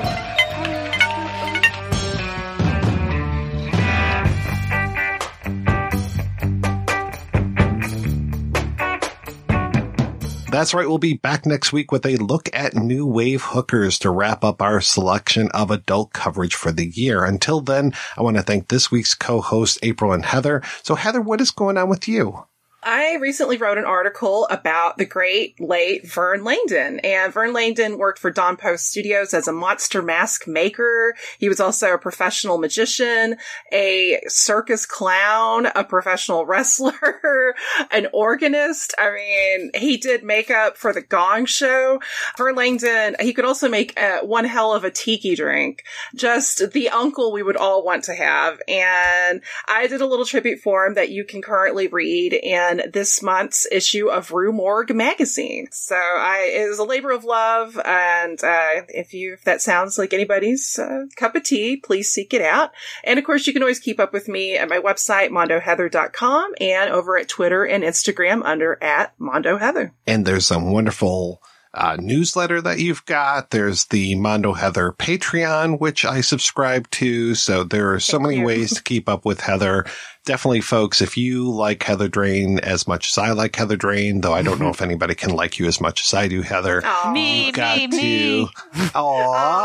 Big love fest. Yay. I love you both. You have to sign up for the Mondo Heather Patreon. You must do that. Save your soul, folks. And April, what is the latest with you? Obviously, we have John Amero's book out, and we've talked about that. I'm going to keep plugging that because it's so wonderful. And then we have our new content up every Sunday at theRialtoReport.com. We're doing a lot of focusing right now. It's, believe it or not, it's the 50th anniversary of Deep Throat. Geez, time flies. And so we already had a bunch of great stuff about that on our website. We have a bunch of new stuff coming out now that we'll be releasing over the next few months. And we're working on a variety of TV and film projects. The most recent one that got released was Crime Scene, The Times Square Killer. That was on Netflix. We were consulting producers for that show, but we have a bunch of others in the works. So stay tuned to our site or our social media accounts under the Rialto Report to follow us. And we are so grateful to be here. Ashley and I love coming on the projection booth. It's an inspiration for us, Mike, for the Rialto Report. So it feels extra special. Aw, shucks. I am blushing over here. Oh, man. If I may interject, anybody listening, please, the Rialto Report is doing the Lord's work. I mean, seriously, just the level of heart and research and great writing and care. And it's absolutely some of the best you're going to find out there. And I highly, everybody go to it. And also that Once Upon a Time in the Valley podcast that you guys, that the Rialto worked with was brilliant. And especially, I know you guys will be talking about Tracy Lord soon enough, Mike. Yeah, next week's going to be a big week. Yeah. Oh, yeah. So definitely just everybody, if you love film history, if you love human history, and if you just love great work, go to the Rialto Report. Okay, now I'm blushing. Well, thank you so much, ladies, for being on the show. Thanks to everybody for listening. To inquire about advertising on the projection booth, email sales@advertisecast.com. Kind of wish they had a better website that rolled off the tongue a little bit more. Thanks especially to our Patreon community. If you want to join the community, visit patreon.com/projection booth. Every donation we get helps the projection booth take over the world.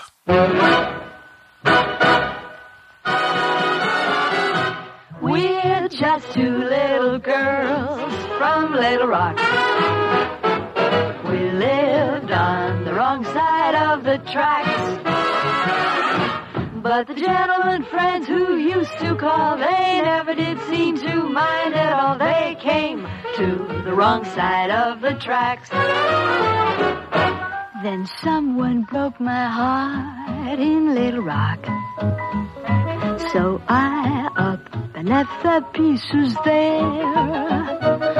Like a little lost lamb I roamed about. I came to New York and I found out that men are the same way everywhere.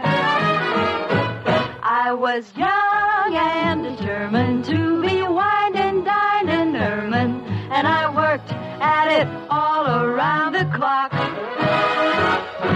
Now one of these days in my fancy clothes, I'm a-going back home and punch the nose of the one who broke my heart. The one who broke my heart. The one who broke my heart in Little Rock. Little Rock, Little Rock. Little Rock.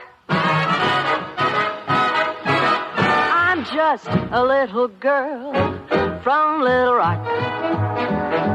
A horse used to be my closest pal. Though I never did learn to read or write, I learned about love in the pale moonlight, and now I'm an educated gal. I learned an awful lot in Little Rock, and here's some advice I'd like to share. Find a gentleman who is shy or bold, or short or tall, or young or old. As long as the guy's a millionaire. For a kid from a small street, I did very well on Wall Street, though I never owned a share of stock. And now that I'm known in the biggest banks, I'm going back home and give my thanks to the one who broke my heart. The one who broke my heart. The one who broke my heart.